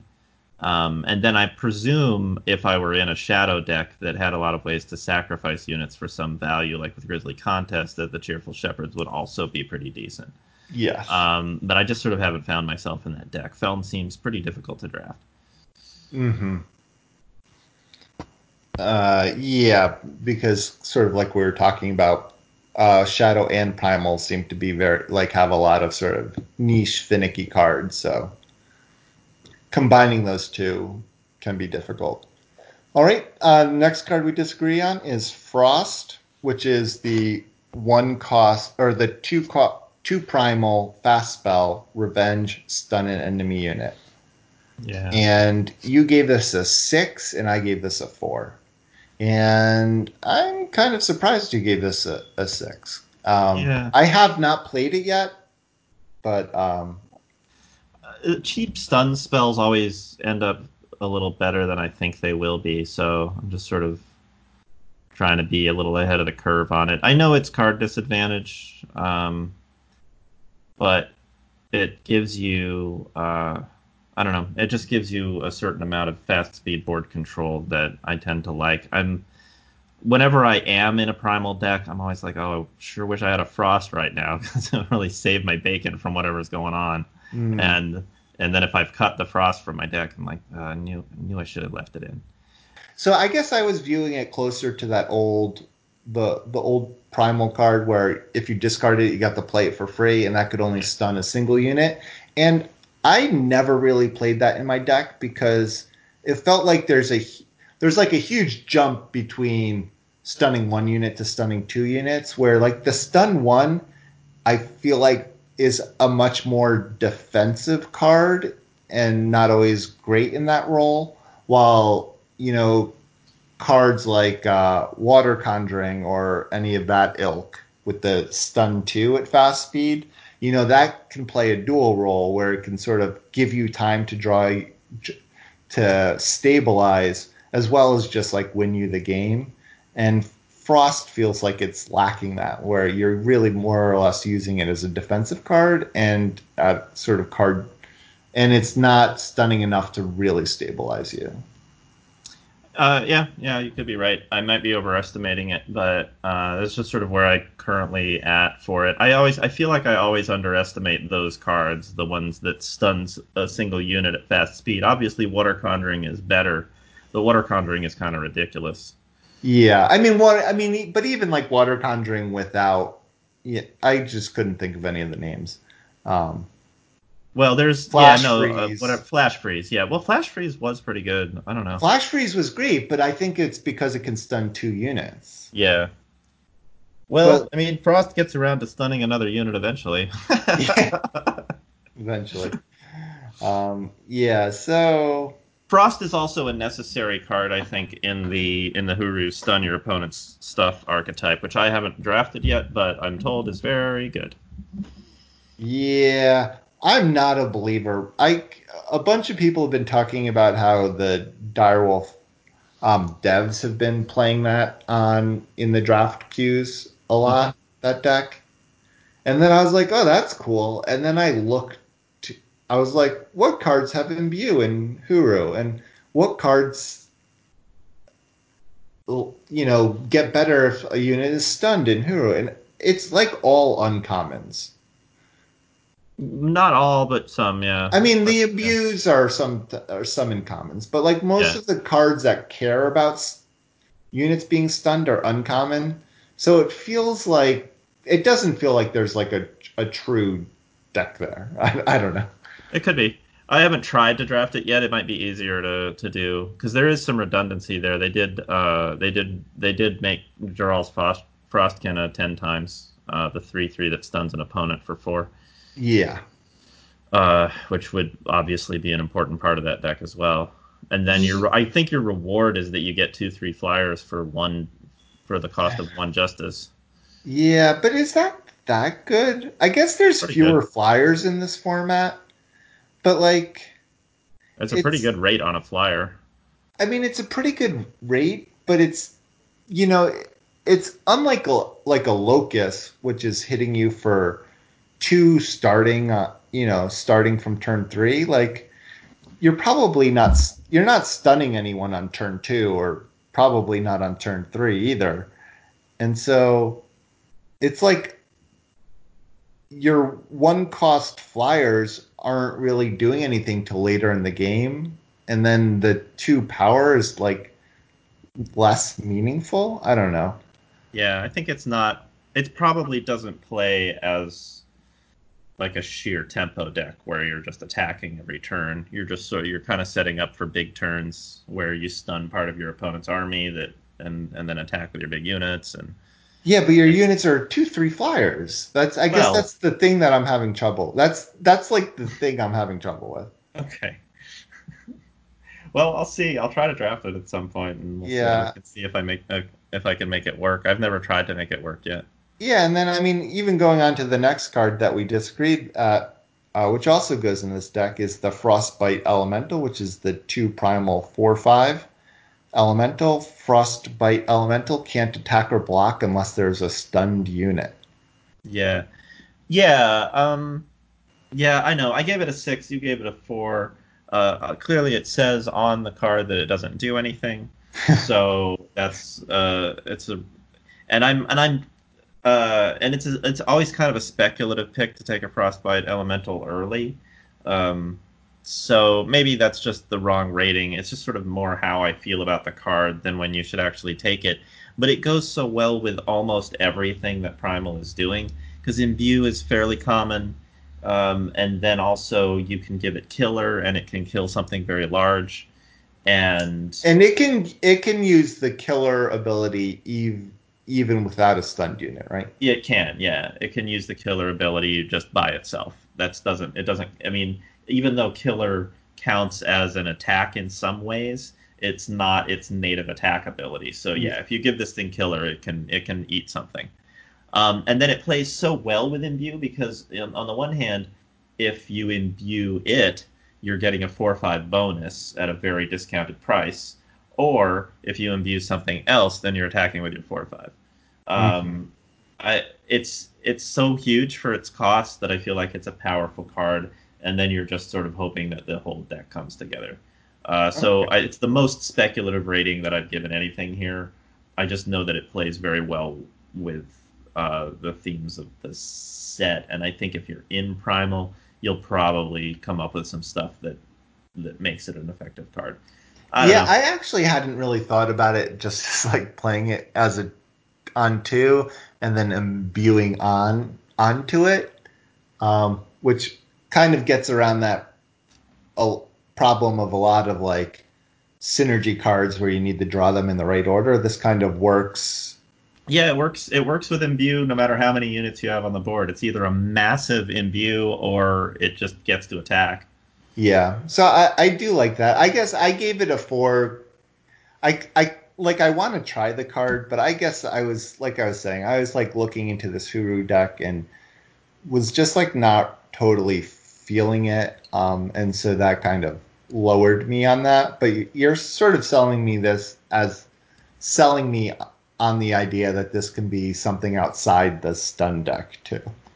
Yeah, yeah. It doesn't have to be 1,000% stun. You've got some other things that it does well. All right, cool.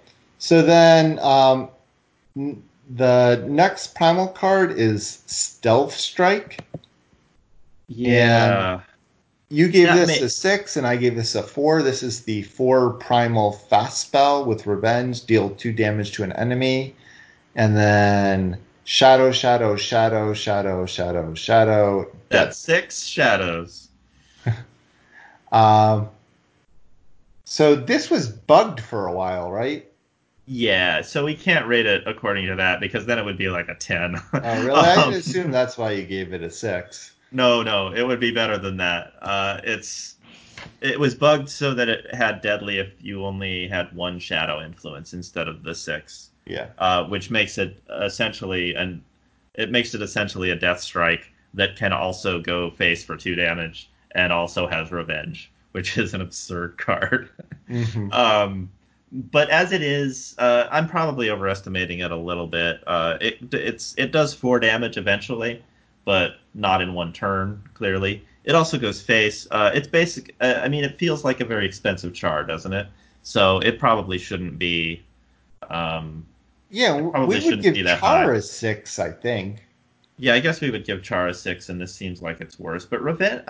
The thing is, I think I'm rating the revenge stuff a little higher than maybe it deserves, but the revenge isn't irrelevant. You know, you eventually do get to cast this thing again. And one of the things about the revenge spells is that they restrict what your opponent can do.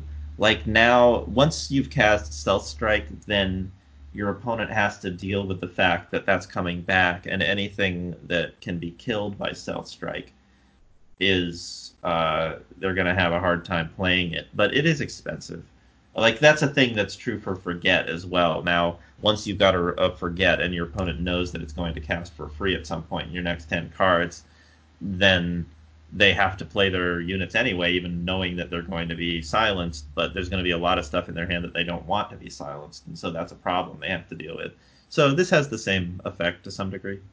I don't know. Yeah, I guess I just like with Forget, like even their, you know, they don't want to, the units that they usually don't want to play are their like big expensive units that have like a great ability. While this is like, oh no, they have like a Stealth Strike in their top 10 cards. I guess I shouldn't play my 2 drop. That's not Yeah, going to affect the board any. yeah, I guess that's fair.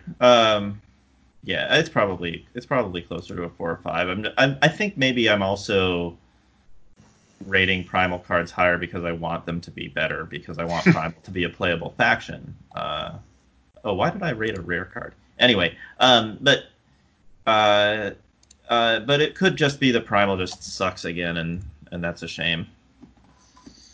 Yeah. Because Yeah, I know. I I mean, I'm with you. I want Primal to be better too. And like we rated most of the other cards. Those were the only cards we disagreed with in Primal. yeah,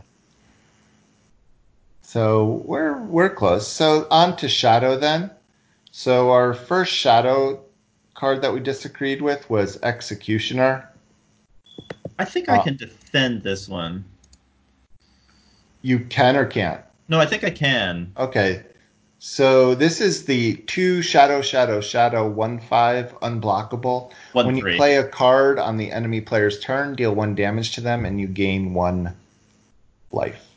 Yeah. It's a 1-3. You said 1-5, but it's Oh, 1/3, sorry. yeah. It would be crazy if it was a 1-5. It'd be great.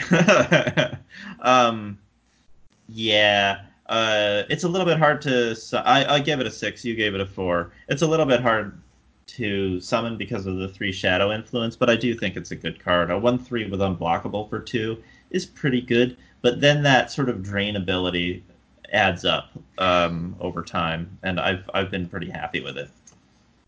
Anything with unblockable is interesting because then any bonuses you give it are just damage to your opponent's face. I've just played with it a couple of times and I was happy with it. Like it was definitely a removal magnet. Once it was down, like my opponents were like, "I got to get rid of that thing. That Yeah. thing's gonna slowly kill me." Yeah, I guess I was thinking about this again. Like in terms of in set 5, there was that 1 or 2 drop shadow, like the 1/2 that drained your opponent every time you played a relic. Yeah, that didn't have unblockable though. It did not have unblockable, yeah, and that was a difference. But this also only has, like unblockable is good, but this only has 1 attack.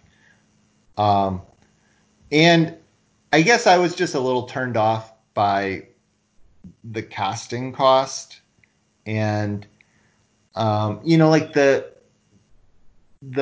2 cost justice imbue lady, like because justice so easily gets to be like high justice, like that one doesn't feel as painful, but for some reason like triple shadow is just like uh, makes me like a little more unsure of this card. Yeah, I guess that's fair. I think that you don't have to summon it on turn 2 or 3 either. Mm-hmm. Like it's more of a card that um like you don't. I mean, it's if you, especially you actually if you cast it early, it doesn't really even do all that much because it might not be able to block. Like I think it's more something that you finish the game off of once you've stabilized, and you just sort of peck away until your opponent's It's dead. just like, yeah, an annoying card to sit there. Yeah, I can see that. Because it does have evasion, you know. I don't know. It has evasion, and then it gains you a little bit of life. It's not like a crazy powerful card, but it only costs 2. Yeah. It's pretty good for it for something that costs 2, even if you can't usually play it on turn 2.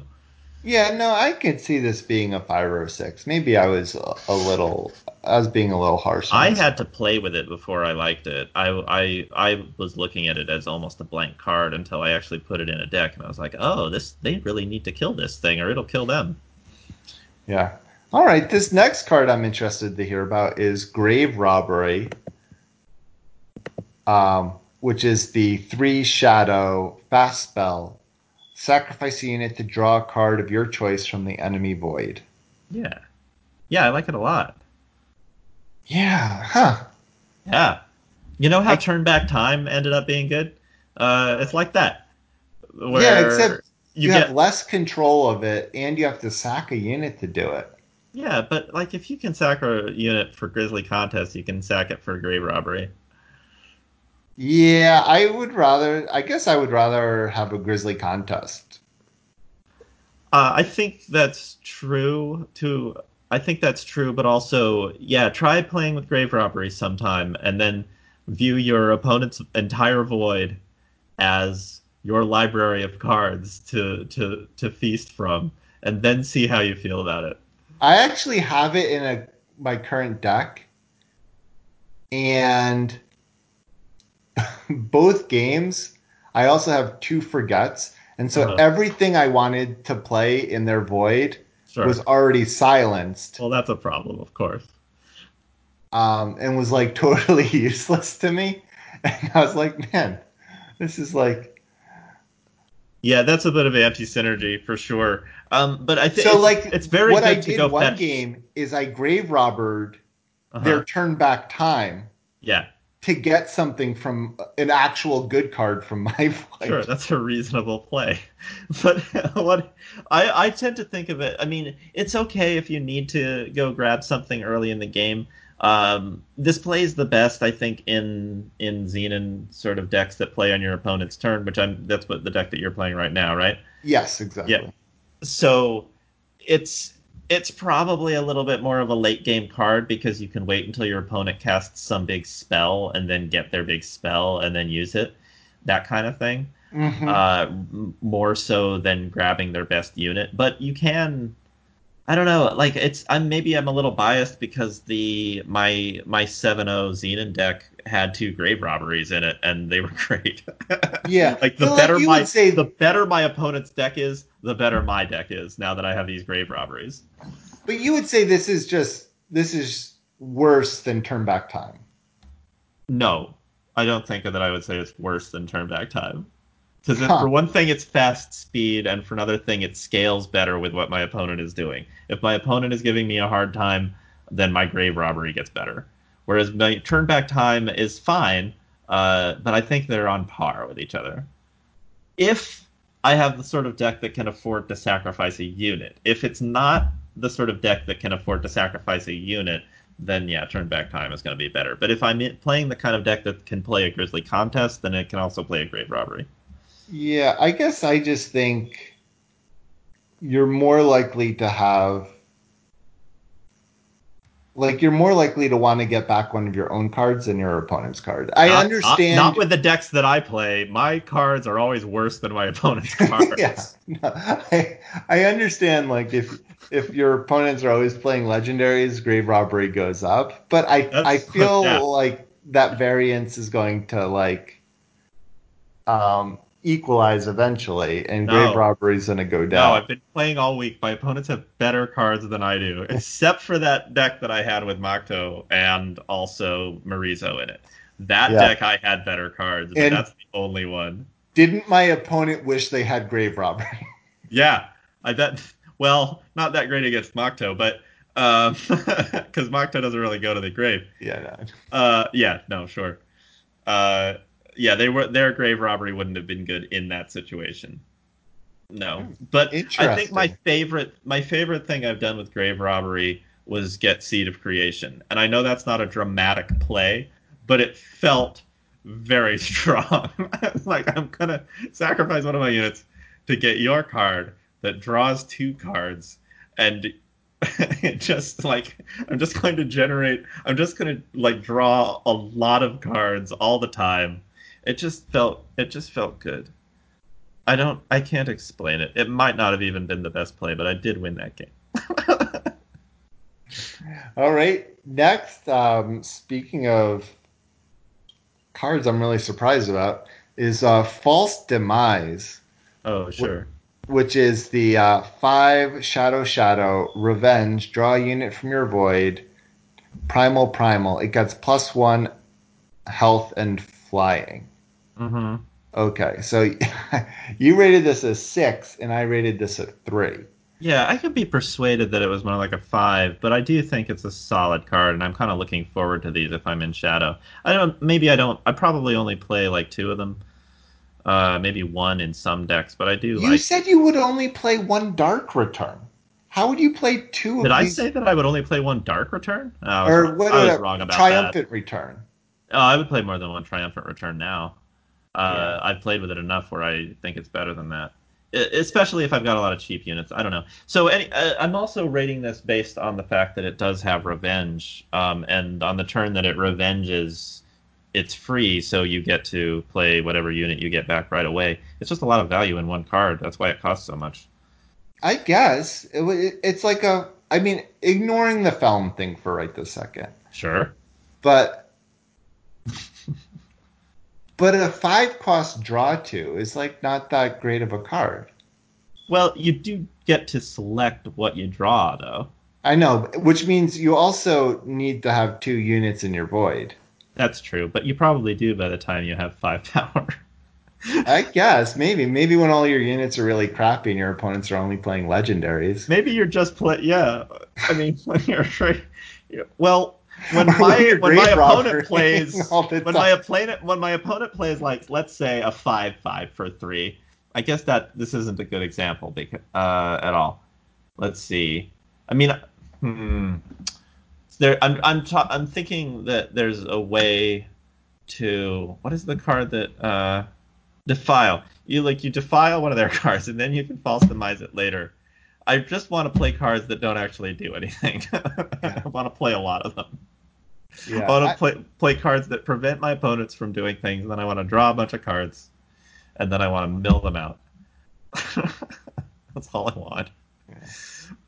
No, I don't know. I mean, False Demise, you have to take a pretty big tempo hit the turn that you play it, and so sometimes you'll be in a situation where it's like, oh, I have this big card that doesn't actually do anything this turn because I don't have the power to play it and also put my unit back into play. But again, it scales pretty well in the sense that, like, the later into the game you get, the better units you have in your void, and then the more value you get from this card. If Yeah, it I is get. in Fel, then it's really deadly because you've given something flying. Yes, I agree. In film, this is like a lot more interesting to me. But I would, I think outside, yes. In film, this becomes, I think, a 6 or 7. Um, but I guess I just don't see it just as like a card. Like I feel like this is a card I would maybe want one of, and sometimes I would cut as like a too expensive draw two. Yeah.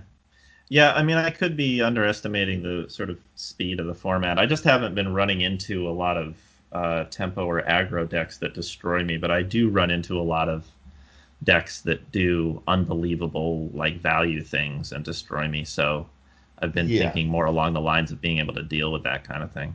yeah, and I think if the, and I'm not even saying if the, yeah, I think if the format ends up being mostly that, just like trying to outvalue each other, obviously this goes up because you are getting 2 units Yeah. eventually. But I don't know. I really just like took to heart what you said last format is like with Triumphant Return, you like that the most with cheap units because you could double spell and have your unit be bigger. And this takes away all of that. You like Yeah, it's a can't double different card. spell. It's a lot worse with cheap units.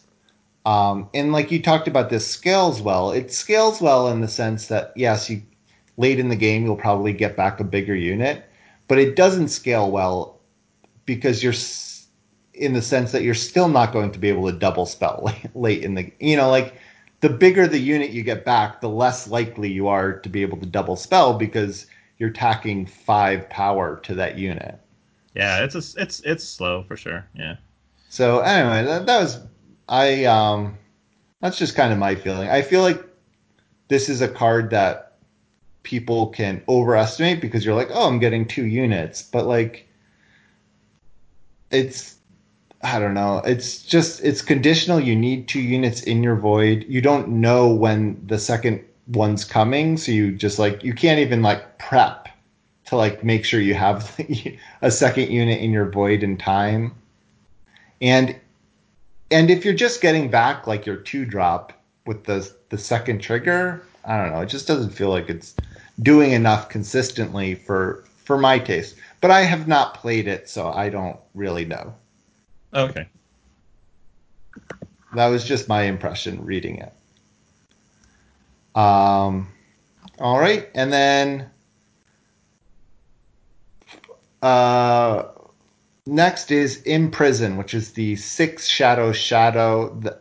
Fast spell. The enemy player must choose and sacrifice 2 units. Gain fire, fire, primal, primal. Yeah. So I guess another card in this cycle. I give it a 5. You gave it a 3. I gave it a 5 here because I've seen my opponents play it against me, and it seems a lot better than it should be.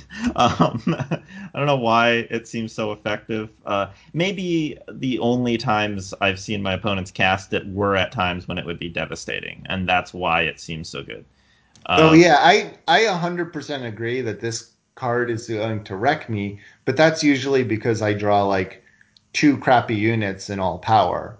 yeah, But like, I but like, think I think you can play in a way. I think part of why the card plays better than it reads is that if you are is that you can play in a way where you have to where your opponent has to do a lot of trades so that the imprison is better, and it just sort of seems to work out for the decks that play this, and I haven't entirely analyzed why. Yeah, But and I think the fact that this is fast speed is kind of interesting too.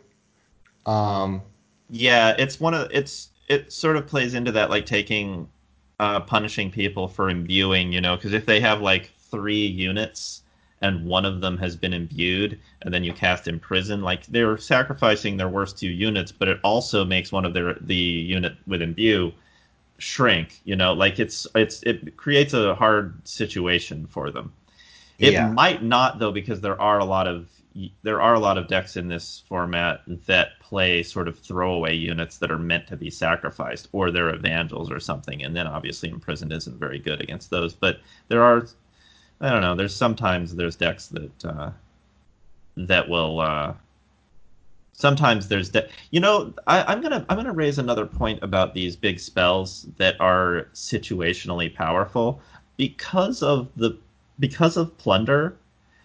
You can convert big clunky things in your hand into hmm sigils, and so I think playing situational cards is a little less punishing than usual, because if you have them in your opening hand, you can just turn them into power. That's not, I don't know how important that is, but it feels like it's relevant to this format, because I'm getting wrecked with these situational spells a lot. And I'm realizing that people are also playing a lot of plunder cards, so they don't care that they're playing these situational cards, because they're great when they're great, and when they're not, they're sigils. And there's never been a format before where that was true. You were always stuck with it. Now you can just transform it into a sigil. yeah, I don't yeah, know. It yeah. No, feels I silly agree. what I'm saying, but also there's some truth there. Um, yeah, the card that I was comparing this to in my head is that the 6 cost spell from the last format where your opponent chooses 2 units and sacrifices the rest. Yeah. And like that card is situationally worse and situationally better than this card. Yes. But that card ended up being more or less unplayable, which is Right. sort of, I guess, having not played this card where my baseline, I was working from that. Yeah, they do function totally differently though, even though they have a lot of the same words, because at least you get rid of 2 units, whereas sometimes when you cast that other one, you didn't do anything. Yeah, well, I guess that's why I mean it's like Imprison is obviously better if your opponent has 3 or fewer units. Sure, yeah. But if your opponent has 4 or more units, then that other card is better. Yeah, it is. I mean, I don't know. I like right now I'm rating this as on how much, like the thing that I was just saying about being able to plunder away situational cards probably shouldn't affect the actual rating of the card. No, but I Um, think it does. I think it's a totally valid reason to raise up expensive cards. It's like you can just think of it as like if every card in this set had pledge, like yeah, yeah, that it's makes a little bit like that. Yeah, um, and that makes the expensive cards better because you're like, well, I can pledge as yeah. much. And so anyway, I think right now I'm rating Imprison very anecdotally based on the effect that it's had on the games where I've seen it, and that doesn't take into account the games where it's been in my opponent's hand unplayable. So um, that's part of the factor. I could very well be off on just sort of rating it a 5, which is still, I'm not excited about it. Yeah, no, I know. It's funny when we're arguing about. We're You're like, arguing this is about an average card, how and I'm like, mediocre is no, it? this is definitely below average. Yeah. Yeah. All right. Well, I think that ends up being all the cards. It's actually um, we agreed more than we did in the last set, so that's kind of interesting. That's true. And I'll post a link to our ratings if anyone wants to look through and agree or disagree with them. I think we're going to end our show there, though. So hopefully this gives everyone sort of a baseline on what to do in this format, what we're doing, what we're having success with, what we're not having success with. And I think it had at least a few interesting discussions about cards. So hopefully someone got something out of this. But once again, thank you to all our patrons for helping make this show a success. And for those of you who are not patrons, a reminder to give us a 5-star rating or review on iTunes, Stitcher, or Google Play. You can join us in our Discord, link in the show notes. There's a lot of people talking about the format, and you can post your deck lists there. And finally, thumbs up all of Raven Dragon's Reddit posts about the show. And don't forget to send in all of those aforementioned 7-win deck lists you do this week to either farmingeternal@gmail.com or the Discord. And remember to keep on farming. Have a good night.